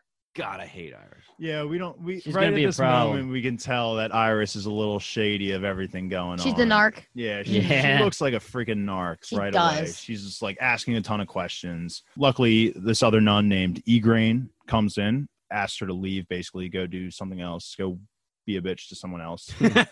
And Nimwe's, wakes up asking a million questions in a minute, just like, where am I? Where's my sword? Where's Arthur? Blah, blah, blah. I can't believe she lost the sword already. I'm like, what? That's the whole point of the show. Her mom, she made it an emphasis, like, my mom's dying wish. Gotta bring this to Merlin. Lost. Nope, slept through it. Yeah. And Igraine, is that her name? Yeah, Igraine. Yeah. Igraine? Igraine, I guess. Igraine. So she doesn't even say anything to Nimue. Nimue is like, where am I? And Igraine comes up and just slaps her. Oh, yeah, she just and is like, you'll speak to who I say you can speak to. Yeah. horrible, horrible first thing to say. Why would you ever do that if you want her to listen to you? And then, of course, Nimue just storms out. Easily shoves her to the side. Yeah, shoves her to the side, storms out, and then walks out and then just is... And Wholegrain is, like, freaking out. She just stands there like, I can't believe I just got pushed, even though I just slapped this Doesn't woman. chase her at all. But, yeah. Nimue will headbutt you. So and Nimue walks out, sees hundreds of just red paladins just casually walking around. Which brings us to the question, why the really cool. hell did Arthur bring her there? We know why he brought her there because towards of the end his of the sister. episode. Yeah, like you can tell. But it's just like they know each other. he's like he's swearing this place is safe, and this place is not safe. Yeah, I don't think they show up like in the nights or that next day, so I don't think he knows the Red Paladins are going to be there. I think that, but at the same time, it's still ridiculous. The show needs to do a little bit of a better job explaining that. And then we get introduced to another pretty solid. I think she's a pretty solid character, Abbess Nora.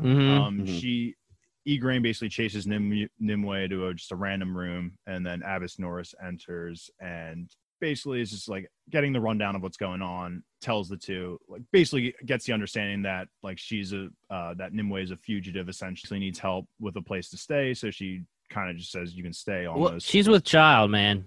Is she? What? No, that's what she says. Yeah. She's like, because she's like, you're not Fae, are you? And she's like, are you with child? And she's like, yeah, so could be. Yeah. So is that like, I guess, a thing that like if you're pregnant, you show signs of like being like a Fae, or is it just like? No, they're just. No. It's like, just, why are you here? Why are you here? Yeah. Seeking like, why are you? Yeah. Well, sanctuary. The mother, what's her name? Abbess Nora. Abbess Nora. Nora. Okay. So Abbess Nora says to Wholegrain, like, is she another one of your like runaways or like stowaways? Yeah. Right. So I guess she has a habit of taking in like troubled child or something. Right. So Abbess Nora is like, oh, okay, just clean her up, make sure she's okay. She also asks them to help. They tell them to basically go to the infirmary where the Red Paladin that has all the branches is. She basically just wants her to be in like just hiding in plain sight, like go there, be helpful to them, and just like hide essentially. But she goes in, sees the guy with all the roots running through his body. Like it's gruesome at this point. Like we're seeing the up close part of it now, and it is gruesome. Like vines running all throughout his body. There is just so like no one knows what the hell is going on. This is something that they've never seen before. They just know that the wolf blood witch did this. Yeah, and this guy is like so fucked up, and the women are still like, if we can't fix this guy who is almost dead beyond repair, then they are going to kill us. It's like, that doesn't seem like a fair deal. Yeah. I do like the Red Paladins. Like, they are very traditional villains, but I do very much like the Red Paladins. Like, I very much like religious nuts being like villains, because it's like they believe so much that what they're doing is right and that they are doing God's work, when in reality it's just so evil and dark what they're doing. Right. They remind me of the Game of Thrones. What are they called? Yeah, there's 7 pointed stars. Whatever, the Lannister becomes one of them. How do we not know it? All 4 of us? Luke and Kyle. I need to cut this out because you said a Lannister becomes one of them. Oh, Lancel. Okay, I thought you were talking about. I thought you were trying to say that. Cut it. It's done. Yeah, whatever. No, just kidding. We're leaving it. Jimmy fucked up. No. But so Abbess Nora, they're in the infirmary with the Red Paladin. They're like, they tell Nimue, who's under the alias, by the way, of Alice. They call her Alice. Sister Alice. She has not told them their real name. They ask her to go fetch some bandages, and then she overhears Cardin in one of the rooms saying that he has found a map, or like a map of like the Fae locations of where they all are, essentially. Yeah, like using these maps, we can wipe out all the Fae elders. Yeah, I think what catches her ear is that he says, we know where the sword is. Yeah, we know where the sword is. That's correct. So that kind of grabs her attention. I have it like my thing is all weird. She is walking by that room, and one other sister is walking by with the jug. Nimue says, give it to me, I'll bring it in. She goes, who are you? She goes, give it to me or I'll bite off your fingers. Yeah. I loved that. Honestly, line. amazing. See, that's the Nimue I like. Yes. That's the Nimue who said, let me roll the dice. And that would be way more often in the books. And not the Nimue. That's what I'm looking for, because she really is just wandering a lot. Yeah. She doesn't know what she's doing. There's no consistency to her either. She's all over. Like she's a super badass one moment and then too afraid to move in the other. A bit. I don't know. I just want to Hopefully, big redemption. Like, I'll bite off your fingers, but I won't kill boars. Yeah, I just want to sidebar here because literally with the start of episode 3 is where I have no idea where they're going with this. It's totally different than in the books, and I don't know if they're going to start, if it's going to be later that they bring some of this stuff up that happened already in the books. Like, there's totally different things going on. So I'm done with most of the book talk now because I purposely stopped because I saw the differences. Yeah, respect. So then after we basically, so she sneaks into the room. Cardan is explaining they know where the sword is. They have a map to all the Fae.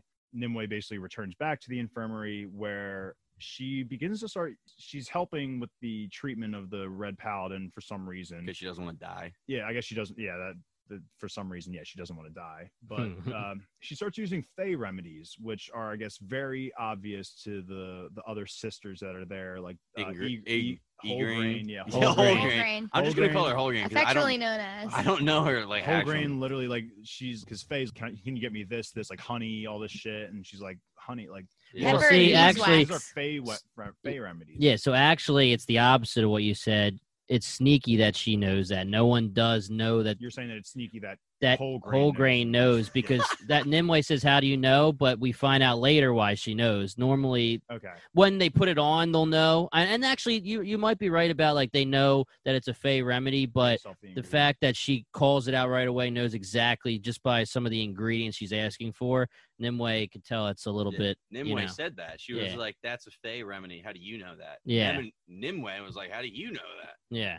And then so as they're tending him, they take off the Red Paladin's like kind of top half of his robe, I guess, and then you kind of see these swirling these swirling marks where the cut was. Yeah, three swirls that are represent the exact design on the Sword of Power's little hilt at the bottom. And they pommel. symbolize, they represent water, earth, and fire. Nothing mentioned of air, which I thought was weird.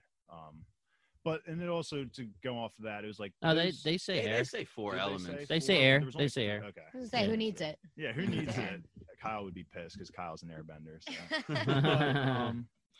I just thought that those markings were very similar to the bird signals we've seen countless times. So we see the bird signals in the first episode with the dead birds that Merlin sees. We see the swirling birds another time when Nimue is just like casually just on her horse. She looks up in the sky. There's like birds in a swirling formation. So this swirling symbol, I think, is definitely going to be something it's a common theme that we've seen already, and it's definitely meant to signify something. But we also, as Nimue is kind of just making her rounds about the Abbey, the Gray Monk senses that Nimue is nearby. He gets a feeling. He basically, we're told that he has a strong sense of smell. He's like, I can smell her. She's listening behind them. And right after she walks out of the room, he gets a whiff and he's like, "Oh, like somebody's here." Yeah, tracks her to the room that Wholegrain and her were at. Like finds like her robe, sniffs it. It's like, that's a Fae. Warns Cardan. Cardan's like, "All right,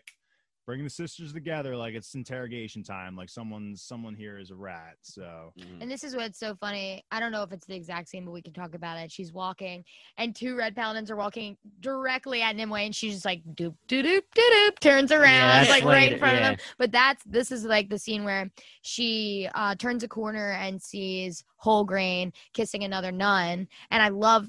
I also love that. Yeah, Wholegrain. Maybe for different reasons. Yeah. I think Paul liked Wholegrain walks up to her and it's like pissed. It's like, what are you like spying? Why? Yeah. Like, how long have you been here? Blah, blah, blah. And Nimue pretty much says, like, I'm not going to tell anybody. And it's because you didn't do anything wrong. Like, it's not like, I'm not going to tell anybody they did. It's you didn't do anything wrong, and that's why I'm not gonna. Which is dope. I'm not scared of you. Stop trying to threaten me. Well, no, it's more just like she's like it's woke as fuck. For it definitely is woke. Yeah. But Nimue said to Ingrain, she was like, "I'm not gonna tell on you because I'm scared. I'm too scared of what you're gonna do. Right. I'm not gonna tell on you because you didn't do anything wrong." She was trying to be the big bad guy, like, "Oh, like I'll beat your ass if you tell anybody. I'll put your fingers off." She's like, "You don't scare me. Like what you did was totally fine, so I'm not gonna fucking tell anyone." And then you kind of see like the look on Wholegrain's face. She's like, "Okay, this girl's like, she's got it. You know? She's very nice. Like, so I'll back her up." And this is another thing. It's just so weird. So there's Red Paladins. After they go back, Nimue goes into the map room to grab those papers, and then she gets caught by Red Paladin. saying, "What are you doing?" "Oh, I'm cleaning up." She grabs the cup. He just says, "Oh, go to the barn." So what I don't get is Nimue is walking the opposite way of the barn, and all these red paladins are literally grabbing sisters and dragging them to the barn. And every time they pass by Nimue, they're just like, "Oh, get to the barn." She's like, "Oh, yes, brother." They're so much more aggressive with everybody else besides her. It's the raid plot of armor, the dude. town scene from the first episode where they're just like, Yeah. "We need to advance the plot. Don't touch her yet." Yeah. Which, with all that going on, that was actually really smart of Nimue to go back and get those papers, because I completely forgot about it. I was like, "Oh, how's she going to get out of it?" But she was able to, go into her old room, burn the papers, and then As this is happening, the sisters are all together, and the Gray Monk is going up to them one by one, inspecting them. And I thought this was really, like, there was a comment that Cardin really made that it was really subtle, but I thought really powerful. He was like, "Oh, those Fae will do literally anything to, make themselves seem normal. Like, they'll literally, like, rip their wings off their ribs." Like, he was getting very detailed on, like, how Fae, hide in order to be more human. And so I just thought that was really good on Cardin, just being a beast, just laying down, like, just saying, like, he knows. Like, he will recognize, even if they're, as human as possible, he will know. And then this is where our fucking narc, Iris. I want to rewind because what we missed was they actually show the Red Paladin who was in the infirmary getting better, and Abbas comes in and says, right. She says, like, what's going on here? This doesn't, what kind of remedy is this? And then Cardin comes in, and then Alice, in quotes, walks into the corner, and he's interrogating her, saying, "Is there any new girls here? We have an enemy." And she actually vouches for Alice Nimue, and that's why I like. That was when I was like, all right, Abbas Nora is cool. Right. She's so defending Alice. That's important because when our narc comes in, Cardin knows that she lied. Yeah, he looks immediately at Abbas Norris and is like, "Thought you said there weren't any new girls this week." And she's just like, she immediately to get to that part. Iris, the stupid the narc dude, in the middle of the inspection goes, "Where's the new girl?" Yeah, and, she came from the woods. She was covered in blood and all this stuff. Like, she smelled like a fae, pretty much. It was honestly really out of character for any of those nuts to be wrangled around, and the Red Paladins are like, "Get your bitch asses in this room. We're gonna interrogate you. I'm gonna rip your hat off. If I don't give a fuck, I'm gonna manhandle you." And then this girl's like, "Wait, what? Where's that Alice girl?" There's it's just so out. Like, you would think she'd be at least scared to say, be like, "Well, I saw or like." She doesn't care. I think she's very devoted. You can kind of see that. This is not the first time she's devout ass before. bitch. What I thought was interesting too is that so Cardin then looks at Nora and is like, "Okay, I thought you said there were no new girls," but Nora immediately grabs the cross around her neck. So I don't know if it was definitely symbolic for something, but I thought that was interesting that I think she's praying to probably the same God that Cardin believes in. Oh, they're all religious. Yeah, the but same it's religion. a different prayer. Cardin uses prayer to destroy, whereas she's like, "My life is at threat, in danger. I need this." Did we talk about pulling the 50-foot rope out of this guy's mouth? No, well, that was. That's I think that's the next. Well, is it? I thought it happened. No, we missed it. That already happened. We don't talk about it. Just insane. That's when they're inspecting him. When you said that they're seeing the vines going through his body. Wholegrain says, "What's in his mouth?" And she just starts pulling, dude. That was pulling and yeah, pulling. It was like a magician's trick. Yeah, it was. And then while I guess it is kind of important because while she's pulling, Nimue's getting some flashbacks of what she did to him, and she starts having the vines go up her cheeks, and then Wholegrain notices and says, I don't know if she notices or she just doesn't want them to know what's going on, but the paladins are praying. And they start to see he's dying, and they start to look up, and she says, head down." I think she does recognize the markings, and then his. Oh no, I don't think he's coming back to life. Yeah, and he's pointing. He's pointing at her because the last thing he saw before he got strung up was her. Yeah. And then does she poison him or something? And kills him. Yeah. Wholegrain does. Mm-hmm. Yeah. Wholegrain. And that's when Wholegrain becomes cool now. Yeah, she's like, keep praying, it's working. He's coming back to life. Heads down, keep praying harder. Poison right to the mouth. Yeah, and then she runs over, gets poisoned, and then kills him, which I'm confused about because now they die. Well, all right, yeah. So it wasn't if they're running, Yeah, they're running. They're already under suspicion. They're running. Like, if we just kill this guy. Yeah, we're combining two parts. So pulling the vine out of his mouth is one part, and then the part where he starts to wake up from the Fey remedy is I got it. Is the second part that actually just comes up now after the narc, narc scene. So I think what you're asking why he like she just goes and kills him is because they know at this point they're running. Yeah. They're gone. Now I don't know. We don't get to this part. We don't know. It's better to run when no one knows you're about to run, rather than running in the middle of someone being told like that's her. Right, and also like I guess we'll get to this in a second, but Holgrain, has Nimue run with her, sends her off on a boat. We'll get to that, but is she going to go back to the Abbey because she's definitely going to be known for helping? So I guess we'll find out. You didn't go with her? No, she says, I'll meet you later. We'll just cover the scene. So what happens, they run. They basically go to a cave, and Holgrain reveals that she's actually Arthur's sister. She's not Holgrain anymore. She's not Holgrain anymore. She's whole wheat. She's whole wheat. She's Morgana. Her real name is Morgana, exactly. She is Arthur's sister. She is aware that Alice is the Wolf-Blood Witch. Asks for her real name. It's Nimue. Morgana sends her off on a boat, and that's the last we see of them. She tells how to get to Arthur. She gives her all the directions that she needs to get where she needs to go, and says, I'll meet you later. Yeah. And I think I didn't really mind Nimue's story this episode. I actually really thought it was interesting seeing how she interacts with the Red Paladins and everything. I mean, yeah, some of it we did shit on a little bit there, but I think I did like the scene, how it was Nimue behind enemy lines, like trying to figure out the best way of going about things. Yeah, I was just gonna say, I mean, I really thought it was badass how she like had the balls to just walk in between all of them, actually grab the papers, grab the water jug to go in closer to them. And the fact that she actually burned them was a good thing, because sometimes I feel like the character's in the right mindset, steals a thing, and then something wrong happens. But she was in and out, grab those papers, throw them in the fire. My question is, she seemed to look over them a little bit. Do you think she read them to actually know where to go to find the other Fey elders, or do you think she was just looking at them because the one said Dwayne, her town? And she was looking at it like kind of like, remorsefully because she knows her town got destroyed? Or do you think those papers are going to come back into play? Now she's going to know where to go for help. I think one of the things I noticed was that she definitely grabbed the map right away, but then there was like a weird scroll or something that she also grabbed that I like kind of noted that didn't really seem like was talked about. So like maybe before she threw it in the fire, like looked at it and it'll come back. But like, I think to answer your question, I think the main reason was, she just wanted to see where the other Fae were. And they say the scroll has the list of elders that are still alive. But I mean, I don't think this is much of a spoiler, so I will say something from the book. It's totally different how they get those papers, and she's actually with Arthur, and that's all I'm going to say about that. But they say in the book that the papers have the next targets of where they're going to attack. So that allows her to know if she starts to, rebel against the Paladins, where they're going to be so she can help. Got it.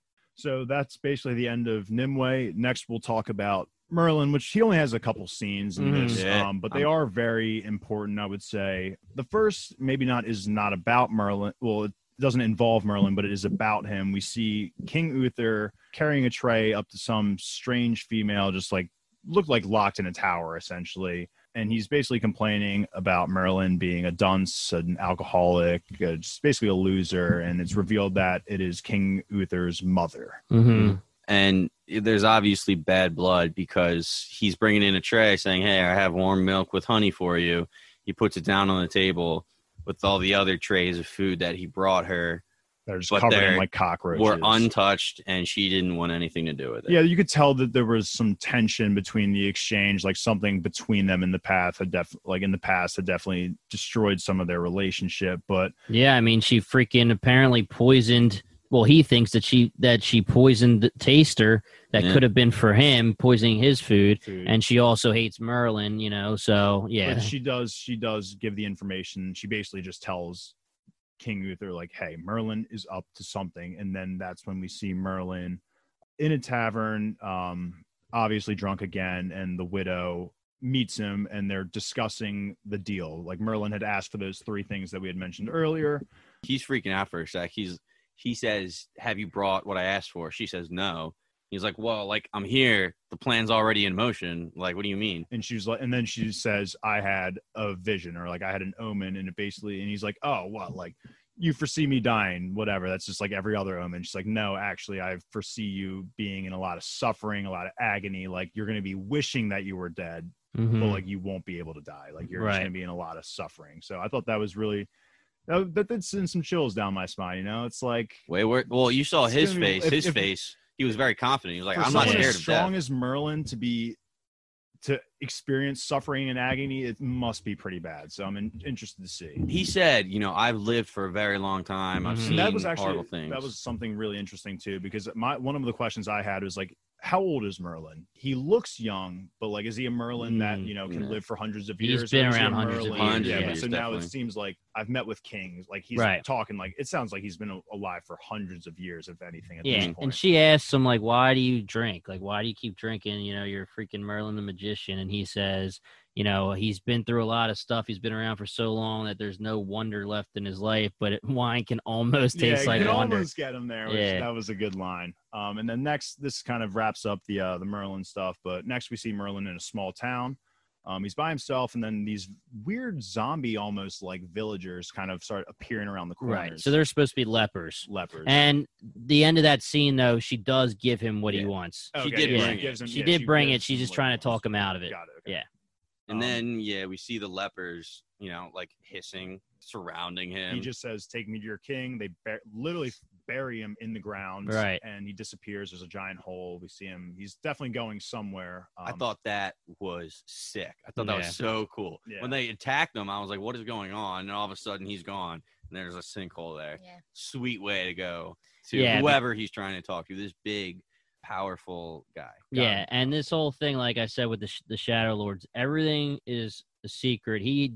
Because he's no longer affiliated with them, or he's like on the outs with them, he doesn't know how to get there anymore. So he pretty much says, like, "You know who I am. Take me to your king," because he can't get there themselves, but they have to do it. They have to do it. So that's it for Merlin, and then the final stuff we're going to cover is regarding Arthur. So Arthur, last we saw him, stole the sword, is looking for not his very uncle. Arthur-like. Yeah, not very Arthur-like at all, but Arthur is in this town. Apparently there's a tournament going on. It sounds like, there's a way to make money, bring honor to your family, all this stuff. His aunt basically runs into him on the street, picks him up, and he's like, "Look, I want to speak to your husband, my uncle." And she's like, "Look, he's not a soft man. Like, he hasn't softened in his old age. Yeah, like, if you're looking for something, like, you better be like." She says, "You're not here for money, are you?" Yeah. He's like, "No, I want to compete. I want sponsorship." Well, and then we also, go ahead. I was gonna say we skipped the cold open of the episode, which is basically an Arthur flashback of when he's a kid. Yeah, he's a kid, and he gets told that his father was hurt in a fight. He goes in, and he's dying, and they're talking, and he's like, "I'm so sorry, you're gonna have to take on all my debts," which is why he's had his father's debts. He had no help from his family growing up, and he took care of his sister. But then his sister got taken away immediately. Right. But even with all his debts, you still are under the impression that Arthur's father was actually a good guy. Yes. Because there's the reason why he was left injured was because basically, like, these group of guys were trying to take advantage of this one bartender, this one girl, and he steps in and is like, if the lady says no, she says no. Yeah. Gets his ass kicked, dies over it, but he's an honorable man. Like, he says, bring back our honor. Yeah. So he's like, "You're going to take on all my debts, bring back honor to our house," whatever. One of the debts includes his sister getting taken to the Abbey, which is why that's why Nimue is taken there by Arthur, because his sister's there. She's a trustworthy person, but the place maybe not the best. But right. Yeah, and again, I don't know if they're going to tell us this in the show, but in the books, the father is actually known as like a joke almost. I mean, he's still honorable, but the whole thing is that he goes away a lot on trips during Arthur's life, and Arthur has to fend for himself. And when he comes back, he always has these crazy stories of how he's a knight and he slayed this, or he did this, or he did that. And it's always these fantastical stories. And then when he finally came back for good, he was drinking all the time, and he was just always in the bar. Now, he still believed himself to be a knight and have like the honor, but like we see later that the uncle is like, you know, your father, yeah, he's a disgrace, you know. Yeah, I was gonna say it is referenced twice. What you said when the woman, the barmaid, is telling young Arthur what happened to his father, she says, you know, he was drunk, but even though he was drunk, he still stood up and defended me. And then, like you said, later on in the episode, we hear that Lord Ector said, like, your father was a fool and an embarrassment or something. Yeah, like that. and so we do kind of get a hint. And when I think of the father now, I just randomly, we're talking about Harry Potter, I get the Sir Cadogan thing where you know, the painting. He's like, he thinks he's a knight, but he's not. That's literally the point. Right. He's not really. Yeah. Right. Yeah. So we get Arthur going into his aunt's castle house, and he's talking to her, saying, you know, I want to get sponsorship. She brings up her son Charles, who passed away in battle, starts talking about how, you know, Hector, not Hector. Yeah, I keep thinking Hector too. Hector he was so worried about honor, right? That was the big thing. He said, my son needed to die by a sword in battle for honor. Like, all this stuff is what he cared about. And he didn't like, and she also made it seem like he didn't really have many feelings for the son, really. It was just, yeah, he lived in honor, like he's carrying the name. But like, she does reference, here, wear this while you're fighting, because it might, you know, soften him up. Yeah, it might soften him a little bit, seeing you wear this. And it was Charles's old clothes, which fit Charles's old perfectly. Clothes. Right. Correct. And then Arthur, you know, kind of being a nerd, he's just like flexing his sword, like he's walking to meet Ector. He's just fucking wielding the sword a little bit, he's swinging it around, feeling confident. It was pretty sick. Sweet. I loved it. No, it was cool. And I like the sound because they do that, and it's like the subtitle show, like it's just like mystical twinkling, or Yeah. something like that on the bottom. But Hector kind of peeks around the corners, like smiles, like, okay, this kid like means business. Yeah. But it's all business when Arthur walks in. Like, Hector is not like showing him any soft spots. Like, he's like, what do you want from me? And he's like, I want sponsorship. He's like, I have like 10 other men who could be better at this than you. Like, what makes you what makes you so special? But Arthur defends himself. He's like, you know, like, I've made a lot of mistakes, grown a lot. But I could still beat any of those other 10 guys. Yeah, like, I'm a good Hector fighter. even like this is where he starts softening up a little. He's like, yeah, I'll admit, like, those guys out there have no combat experience whatsoever, where you definitely have been around the block. Right. He also brings up how Arthur is wearing his son's old clothes. He says, when I saw you first enter the castle, I thought you were my Charles, yeah. my son. R.I.P. Charlie. Yeah. But this is where Arthur lies to him about how he got the sword. He said he got it from like a he rich saved girl? the girl's life and and basically saved a noble woman. Mm-hmm. She gave it to me as a sign of thanks, essentially. Right. Very good liar. Yeah, and he says you obtained it with honor, pretty much, or you know. I hate to say it. Yeah. Because fucking boars. Yeah, they're out. It's Arthur and Ector. You know, they're about to celebrate the newfound sponsorship. grabbing a pint. Yeah, grab a pint, and here we go. Bors always just at the worst times just appears and starts threatening Arthur. He's like, and Hector, he's just like, you have no idea who Arthur really is. He literally stole that sword from a poor Fey girl, like twisting the tale a little bit, obviously, but was like, yeah, she had lost everything already, and then he steals her sword. Like, there is no respect in this man whatsoever. And then Hector's like looking at him like, yeah, before, you're just like your father. In the throne hall, Hector said something to Arthur. The last I heard about you were with those thieves and cutthroats. Arthur says, oh, all that's behind me. So now when they're in, you know, the pub, he does see he's still with these cutthroats, and Bors says he even works for me. Like, we work together. The truth just starts unraveling, and immediately Hector just looks at Arthur and he's like, you're just like your father, like, you're a disgrace. Like, yeah, he said your dad was an embarrassment, but you're worse. You're a thief, and on and on. One little awesome funny thing that happened, Bors is saying, like, okay, you know, you need to pay me for Arthur's debts, which is like 500 silver or something like that. One of your fancy rings ought to cover it. So once Hector does find out, you know, is the story of you saving that noble woman fake, or is it true? And he goes, it was all a lie.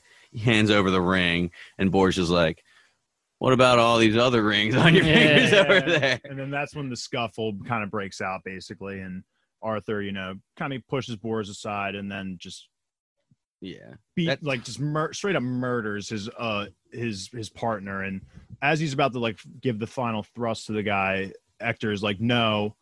And Arthur, just no remorse, just goes for it. And then kind of you see his face, shit, what did I just do? Yeah. That was funny. That scene when they stood up and unsheathed their swords. Me and Kathleen looked at each other and we're like, that was extra large cheese pizza right there. That was so dumb and cheesy. That was. It really was. And the way the guy was holding the sword too, just it was clumsy as hell. And then he gets the bottle smashed over his head and then thrust dead. Yeah, it could have been a little bit more effort, but whatever. And then this will wrap up the episode with Arthur. The next we see him, he gets water splashed in his face. He's kind of basically tied up. I forgot what those things are called. You got your head and your two arms in it, and it locks you in place. It's a very medieval kind of thing, but whatever. We see him there, water splashed on him.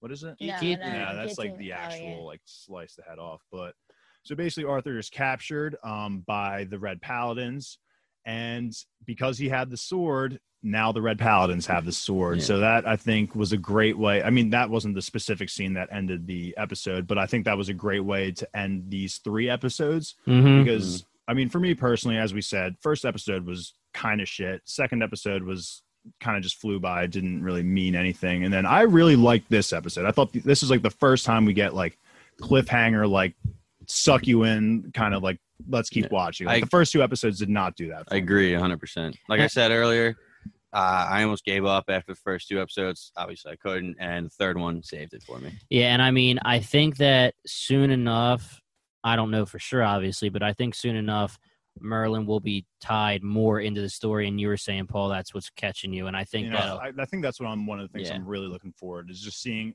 a group of people find together, Arthur, Nimue, Merlin, maybe Pym. Hey. No, but I'm so team Merlin. It's crazy. I want more. I'm so mad he only had 3 I think we'll scenes. get more. Yeah, we'll definitely get more. I think. I mean, I'm going to say this one more time. After this, there's no more book talk because I couldn't believe how different they went, so I have no idea what's going on forward. So, I think that, like you said, I was fine with even episode 2. Episode 3, I liked. Episode 4, I'm hoping it gets better and better. We'll see. Bang, Kill, Marry? Yeah, I was going to say, let's transition to we have one? I didn't hear that. Baby. Okay, so we're doing, if you listen to the 100 Spartacus, do you guys do it on Spartacus? No, we do not. Okay, on the 100, every episode we do a Bang, Kill, Marry, so we're going to keep it going for Cursed. We're doing Nimue, of course. Nimue. I'm reading this Nimue. Nimue. Yeah. Whole grain. Okay. No, let's go. And Pym. I know. Paul's going to marry Pym. Oh my God. Kill Pym, bang, whole grain, Morgana at her real name. Morgana now. I know, but I just want to say whole grain just because Definitely it's going on so easily. Definitely marry Nimue. I think we might all be the same. I hope not, but I'm gonna kill Pym. I'm going to marry Nimue, and I'm also gonna bang Morgana or whole grain. See, I'm having these thoughts now where I don't know if I'm going to say this just to piss off Paul, but I'm actually going to kill Nimue.